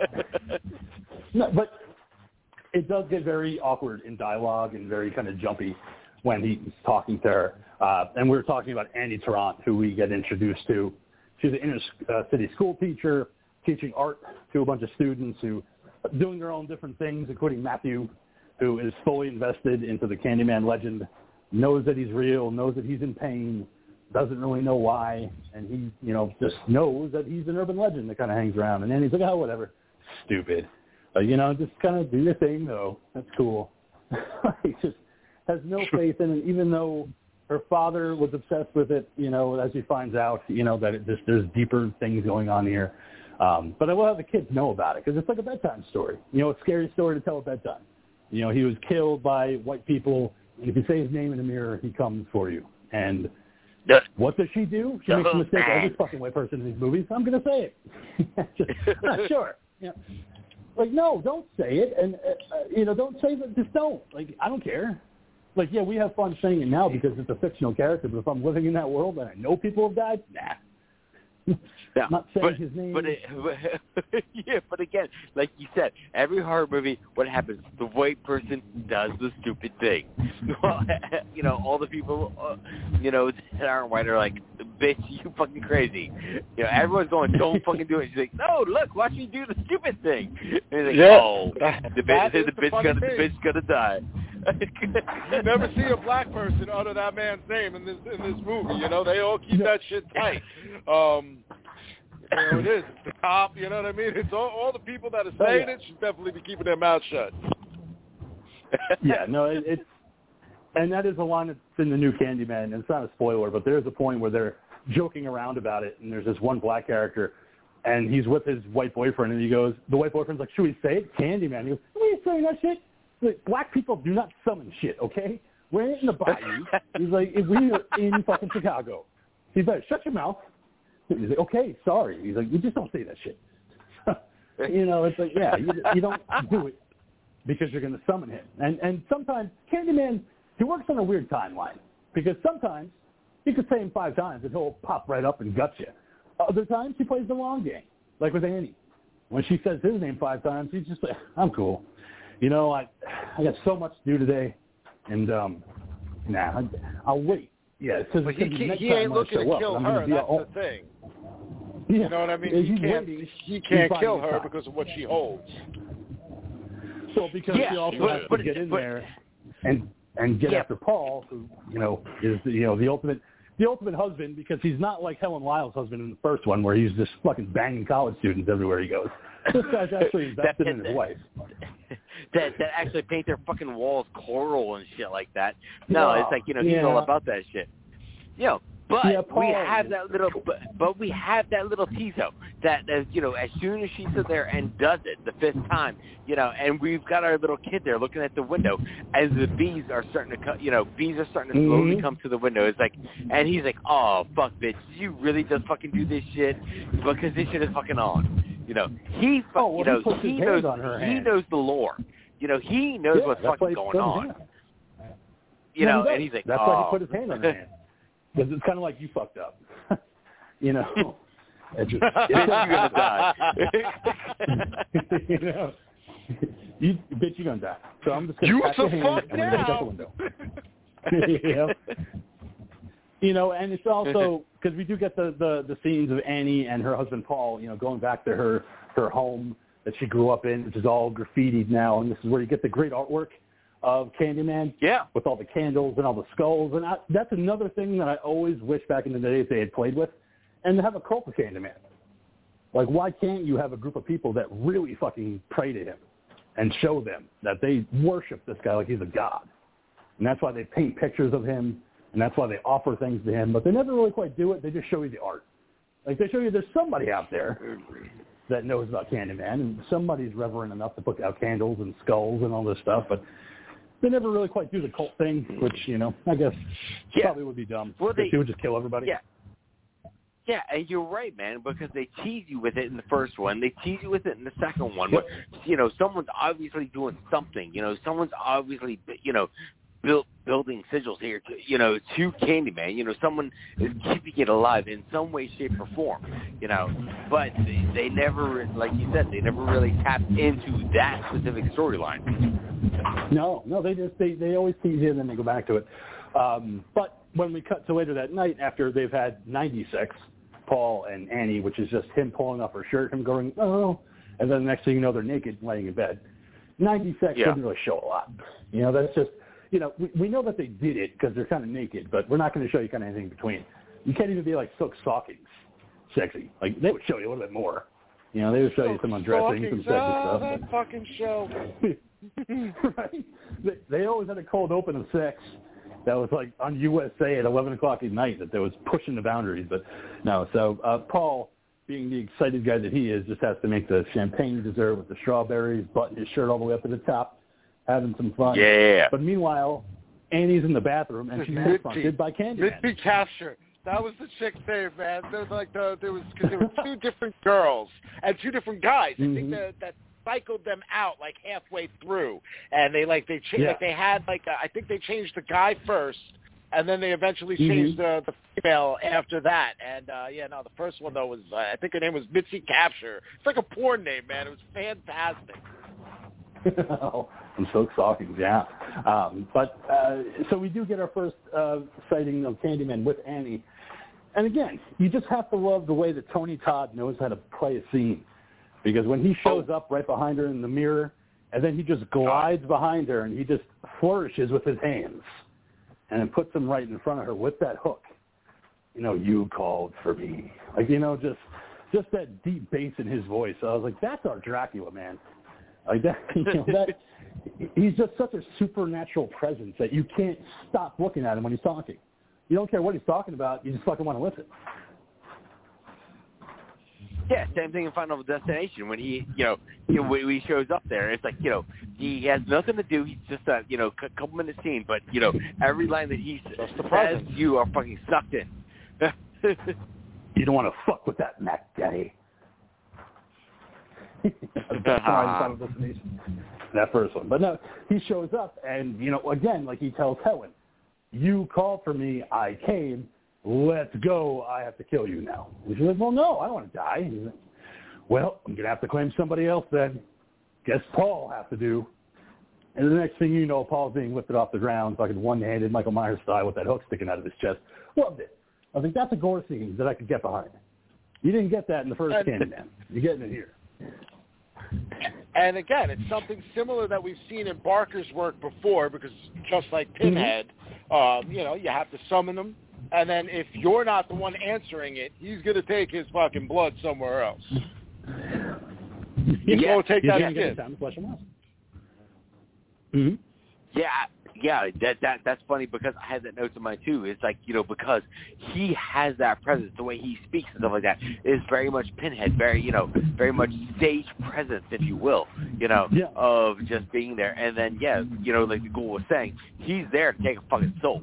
If you're gonna be like, no, not today. He's like, all right, then I'm taking this motherfucker that doesn't spill the champagne and the strawberries. All right, bitch, how you like me now? Yeah. So I'm gonna take one of yours. He's a keeper. Yeah.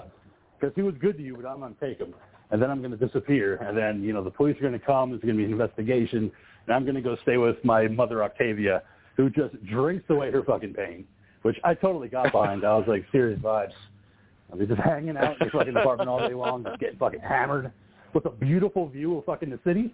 I was like, yeah, I would live there in a second. Well, dude, I'll she's take my going through coffee some out on the shit, veranda. man. She has to sit there and go through aliens and all that kind of stuff, and then she's got to deal with fucking Candyman too. It's like, no, man. Of course I'd be fucking drinking and pilling it up too. She's gone through some shit. Well, yeah, she's seen some body snatchers in her time, Veronica Cartwright.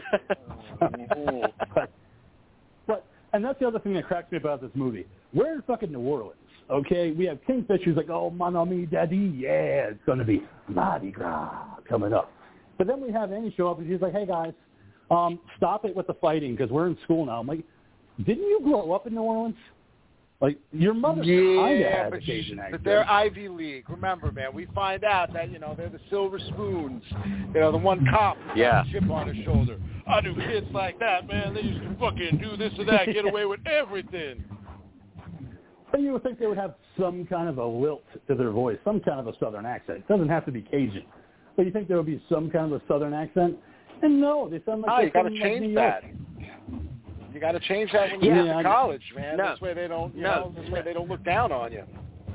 Yeah, but also the ghoul brings up a great point, man. Is they were Ivy League. You don't know what kind of schools they went to get rid of those dialections, okay?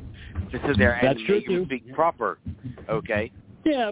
Which is exactly why the cop would have something against them, okay? Because they're not from Louisiana, that's why.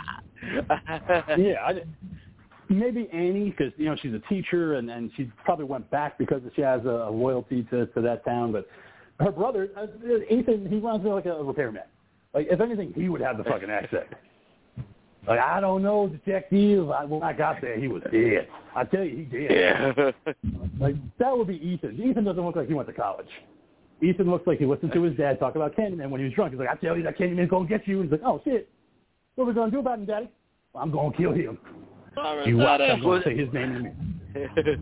Well, dude, I'll get I'm 100% behind you, with that whole thing though, because we're talking, New Orleans, all that kind of shit. It's like everyone, especially the suburban kids. We should be having some kind of accents coming off of these kids.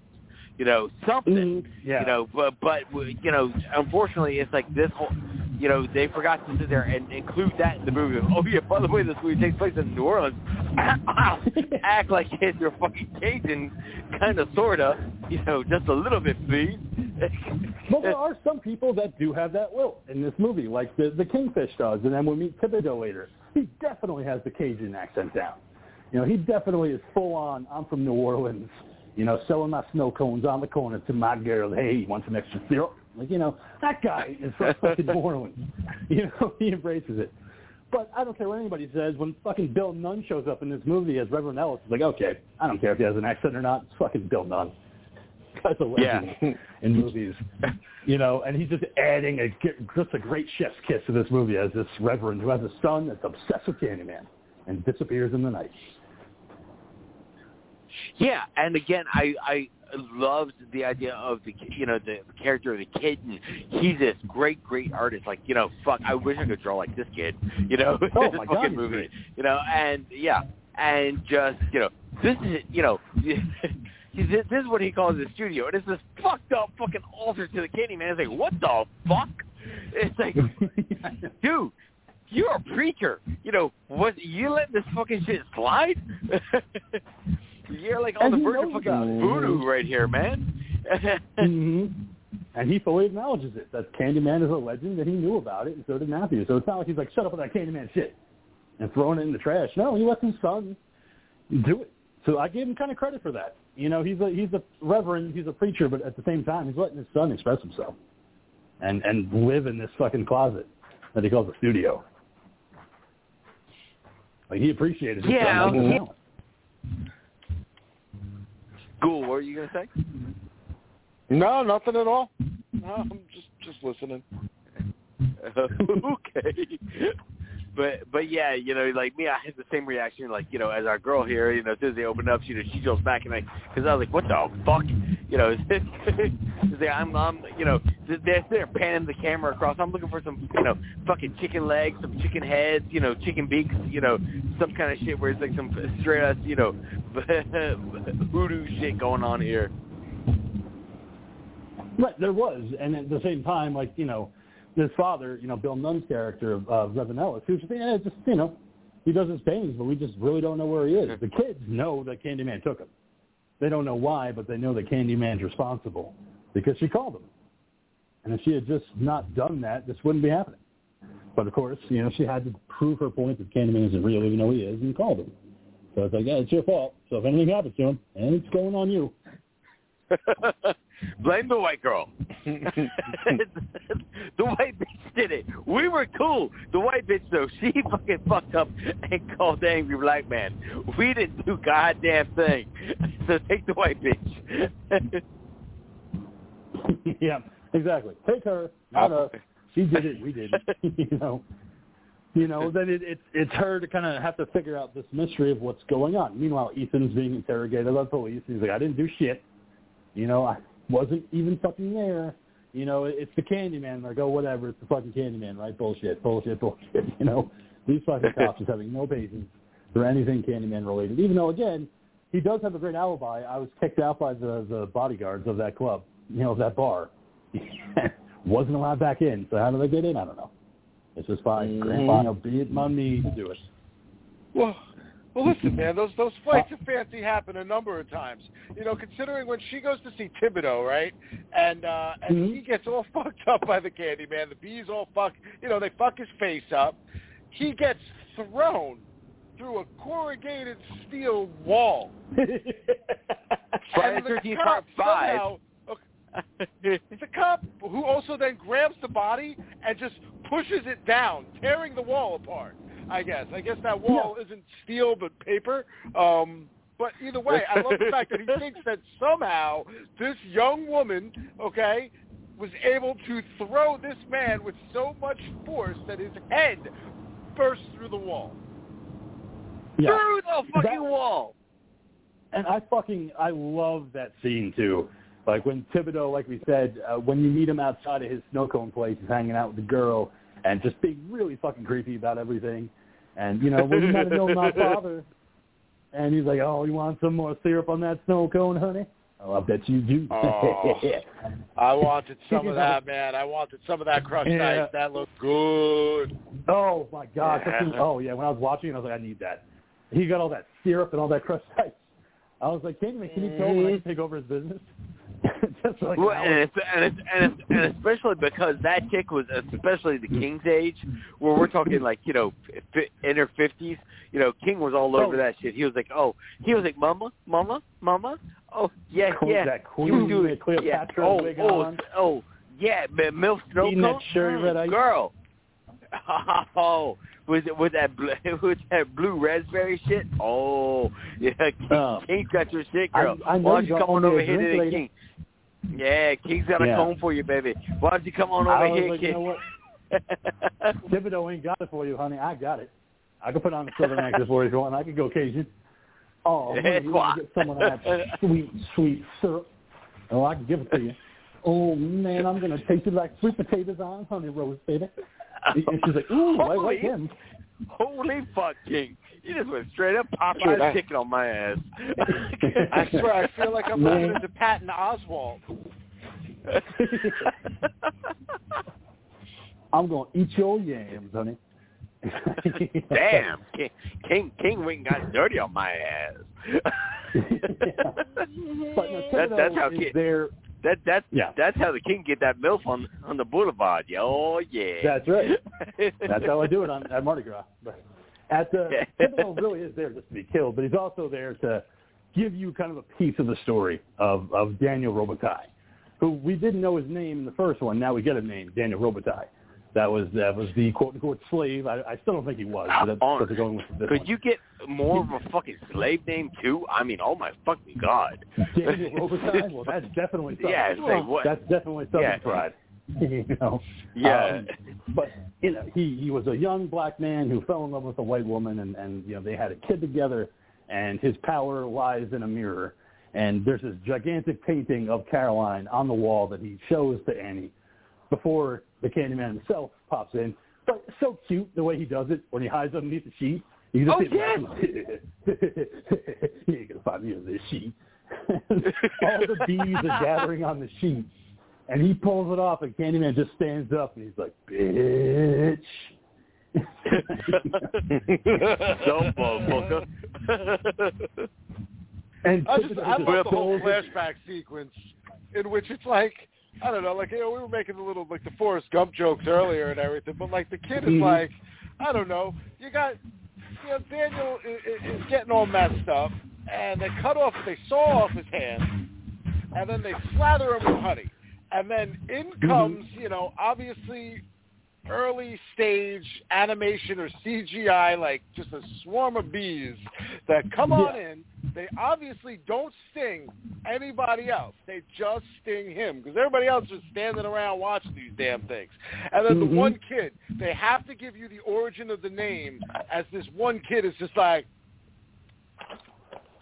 Candyman! Okay.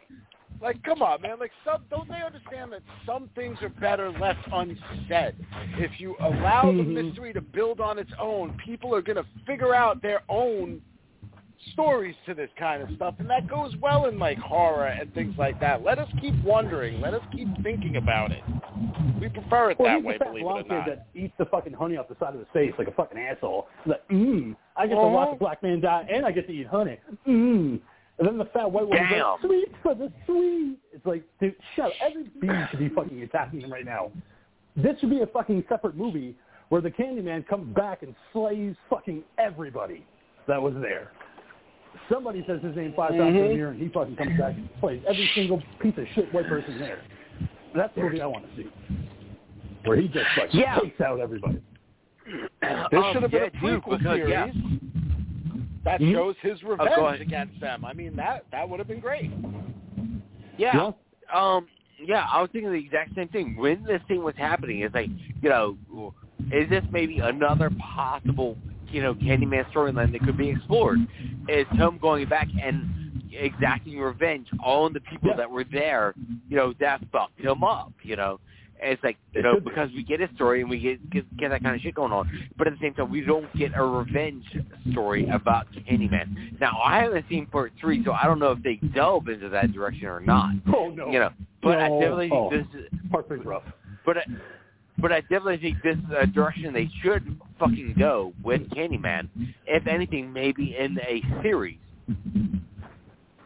Yeah, part 3, his origins are in Los Angeles. And he exists in paintings. Yeah. And Don D'Erico's in it.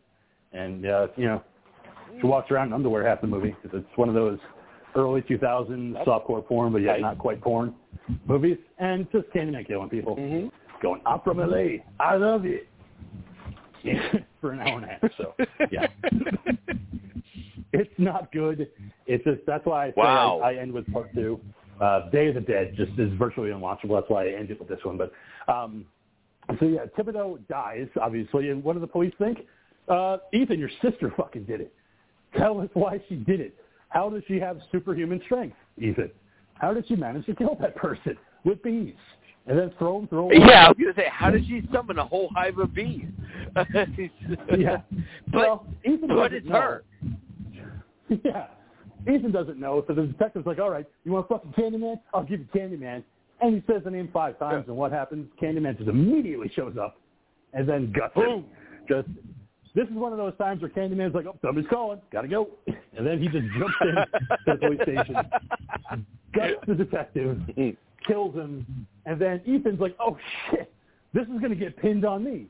So what does he do? He fucking runs down the stairs, not stopping, even when the cop says, I'm going to shoot you.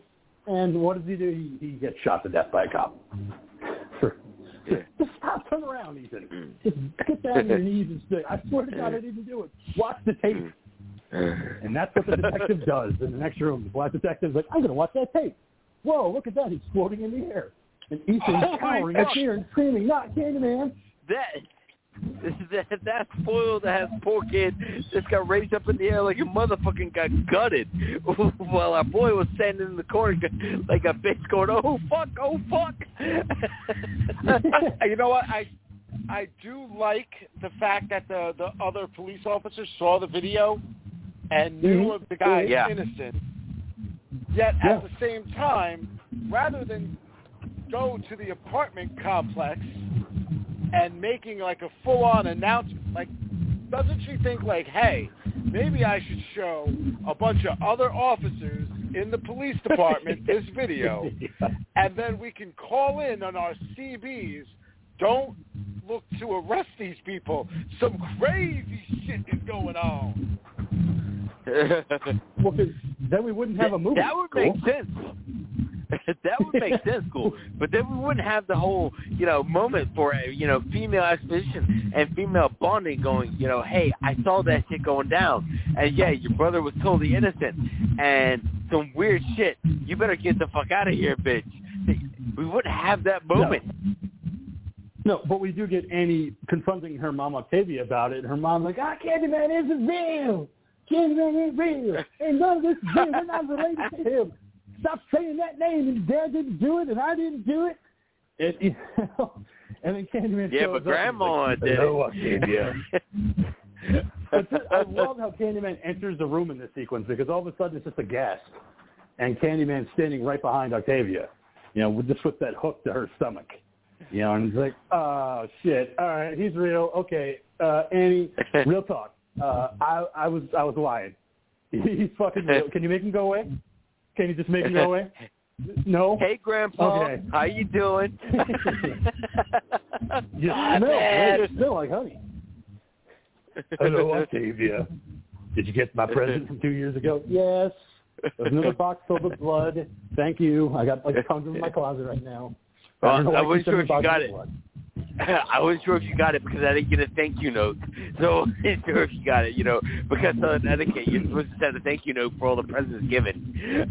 I swore it was in the mail, Candyman. You could have called to say thank you, Grandpa. And she ends up being killed by don't say Candyman. Thank you to the black people. Oh, thank you, Ghoul. Thank you. Yeah. Because again, this has to be admitted. It was definitely there. But at the same time, it was. I also took this as just her kill, real quick. Is just everyone else gets gutted, and yet somehow, for some reason, I don't know why, her kill, you just get a blood spot on the front. Again, I don't know if it was because we only have so much screen time for blood. Guarantee that's what it was. Yeah. But because you do see the blood starting to blossom and like flower on her shirt, and then she falls to the floor and grasping for the alarm. And she's like, "I'm so sorry," and he's like, "Dude, don't be a fucking snitch." What the fuck? Nah, you know how I actually took this? I actually took this as he kills her gently because she's family. Okay, yep. Like family. He's killing her because of the denial. She's family. But yes, like Vin Diesel would do it. He's killing her softly with his hook. And that's how I kind of took it because it was almost like a loving embrace. How he killed her with the hook from behind. Yeah, it was kind of like, listen, you done did me wrong by denying, but you are my great great granddaughter, my great granddaughter. Yeah, I guess it would be his great granddaughter. Yeah, great granddaughter. Yeah, his daughter was her grandmother. Yeah. Yes. So that Isabel. would make him. Yeah, Isabel was her grandmother. So yeah, he would be her great grandfather. Yeah. Yeah, he's there. He's into it. So that's cool. Yeah. But after Octavia is killed and she hits the alarm like a snitch as she is, because she's telling a ghost that could fucking disappear, Annie runs out of there, meets up. Bitches go in ditches. Yep. But she does meet up with the detective, the black detective who saw the video, and she's like, oh, yeah, shit's real, man. Like, that, your brother's dead, by the way, but, man, we were so wrong. Oof, sorry about that. Our bad. Bitch, Here's run. what gets the cops go. Bitch, run. Yeah. I'm going to give you a pass, so you just kind of go with it, and I'll just say I didn't see anybody. So she goes back to the childhood home and realizes Of course. that mirror has got to be in the slave quarters because that's where Daniel Robitaille had his affair. And this is where things get fucking lazy for the Candyman. Oh, Because he God. shows up in the slave quarters, and that's where Matthew was, and she finds Matthew. She's like, oh, my God, this is so great. Like, I found you. We can get out of here. But first, like, you know, Candyman's here, and I have to destroy him once and for all. And he's like, hello, Annie. We have to go and sing the song of misery. Oh, by the way, that mirror, total source of all my power. Don't break it, otherwise I die. Are we cool? That's my only rule. Don't break the mirror. And then we're just fine. Oh, wait. How about the fact that she grew up in that house, right? That's the house she grew up in. So those slave quarters were there all that time while she was growing up. Yes, they were. Apparently with skeletons decorating it still. Yes. You know, because there were style. decrepit corpses laying around within these slave quarters. So I guess, you know, the couple 100 years or so that they could have cleaned that fucking thing out, they just decided to live there anyway and not bother taking a look. Priorities. The thing collapsed. They're not going in there. That's fine. But so he explains that the mirror is the source of all his power, and if you break it, he's going to die. He's also a great pregnancy test because he's like, hey, got another surprise for you. You're pregnant, girl. Yeah. And she's like, oh, shit! Oh! Hey, you are the daddy, says Candyman. Guess what, Annie? It's also a girl. You go have yourself a girl. Let's celebrate before I kill you and take you to the afterlife. And she's like, I don't know if I want to do that. And he's like, oh, no, well, it's fine. We can talk about it later. But just don't. I really feel like one of the drafts of this film had it where he's like either the father or like, you know what I mean? Like the idea is that like his spirit was going to go into this child. And like that's where they were going to go. But then they were like, oh, wait a minute. They did that with Nightmare on Elm Street 5, and that didn't work out very well. It was horrible. So we have to do it a different way here. So what we're going to do, we're going to fucking just do it. We're going to break the mirror, and we're going to have the worst fucking CGI moment I've ever seen. But it's 95, so it's forgiven. Oh, that's green screen, though. That's not CGI. That's green screen. They're doing some, like, Army of Darkness level green screening here. This is like, you know, the Evil Dead 2 green screen. It's fantastic. I love it. I thought it was so funny. It was like the Wizard of Oz. That fucking thing goes spinning off, like, into the river. I was like, look at it go. Bye. Yeah. That's not like straight up fucking warlock what they did right there. Like, I was expecting him to burst into a bunch of bees, you know, because that's his thing. But no, he bursts into ice. I was like, somebody get the syrup and make a snow cone out of Candyman.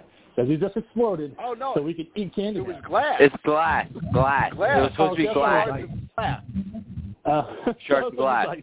Because of the mirror. Because he was trapped in the glass. Makes more sense. But still, he bursts, he explodes. Mardi Gras is over. Now it's time for Lent and Ash Wednesday. So we have Ellis, you know, giving the cross to the foreheads of Annie and Matthew, and they kind of go hand in hand, skipping down the street. You want to go get snow cones? Hell yeah, that place doesn't have an owner anymore. Let's go hit Thibodeau. Oh wait, he died. let's try another snow cone place. No, but then we do a time jump where we have Annie with her daughter Caroline, aptly named, you know, and she's sitting in bed and they're talking and having a good story before nap time. And she's looking through the scrapbook and looking at the photos, and she's like, well, who's that man? Oh, well, that's Daniel Robitaille. Who that? And he's a part of the family. Who that? I'm sorry, but you just fucking killed that man, and you have a picture of him in the scrapbook? That should be the next movie, Candyman kills her. Gets revenge. Well, no, the idea now is with the destruction of the character, she can at least honor who he was within her family. You know what I mean? Exactly. Remember, that was the thing. Previously, that was a mystery. Nobody obviously ever asked who, you know, great-grandma fucking Isabel's parenting was. You know, they knew who Caroline was, I guess, but they just didn't know who the daddy was.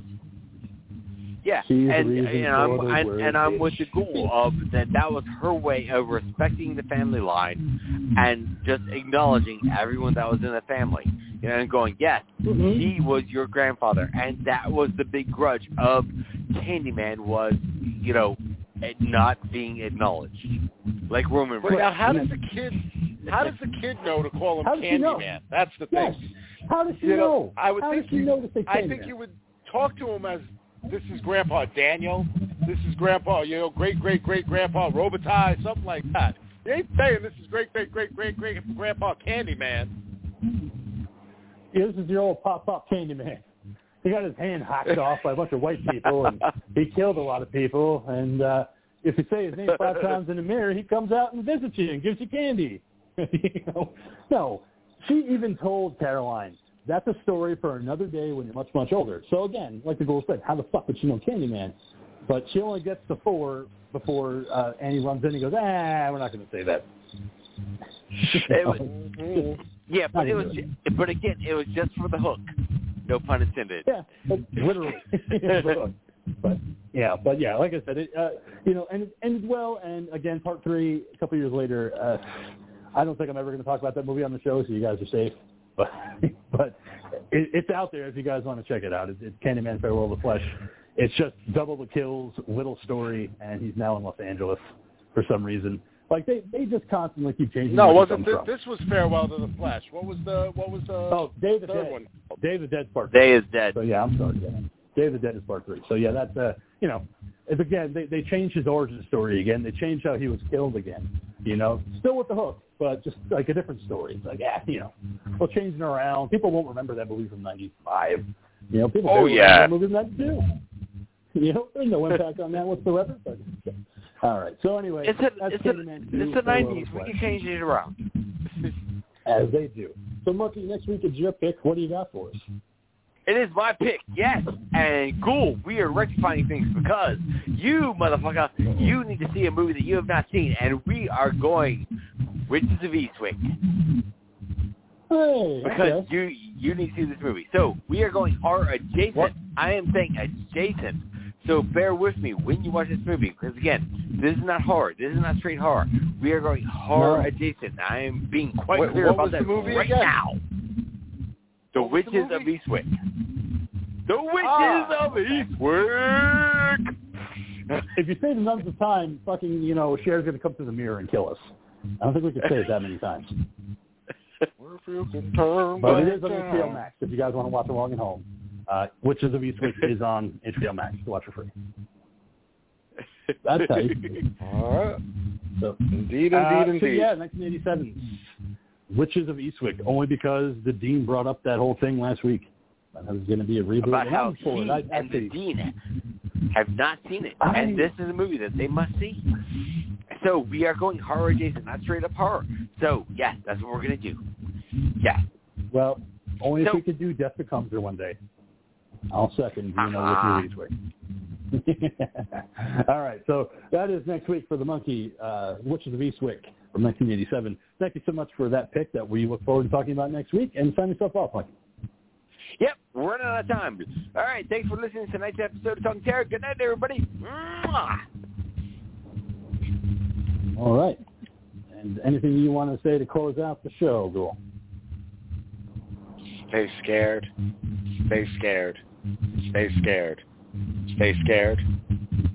Stay scared. No, don't do it. Oh, he's dead. Oh, now the Dean's in my living room with baguettes and wine and yelling at me. I know, I'm sorry. I'm sorry, Dean. Yes, I know. I know you like wine and Grateful Dead and you like baguettes. Hi. Yes. Stop it, Dean. I have baguettes. See what you did, Ghoul? You said stay scared in the mirror 5 times, and now I got to deal with the Dean for a weekend. He's going to just fucking bitch at everything I watch. Oh, a little pedantic, are we? Yeah. Can we watch something French to go with my vino? I don't have anything French. I don't want to watch Child's Play. Oh, a little immature, are we, this weekend? Having to watch Child's Play? Haven't you watched that enough? Wouldn't you like to watch this movie for 75? Let me make you a coffee. It's only going to take an hour or so for me to get it to you. It's the candy Holy bean. fuck. Oh, no, it's the candy bean. He doesn't come with a hook. He comes with a baguette. And it takes him an hour and a half to make coffee. You're never going to get caffeinated. No! You're screwed now. Candy bean. Coming to a theater this summer. Yes. Now that's a movie. All right, everybody. Keep America strong. Watch horror movies. Don't say Candy Dean in the mirror 5 times. Hail Satan. Hail others. Hail yourselves. And thank you for being our victims this week.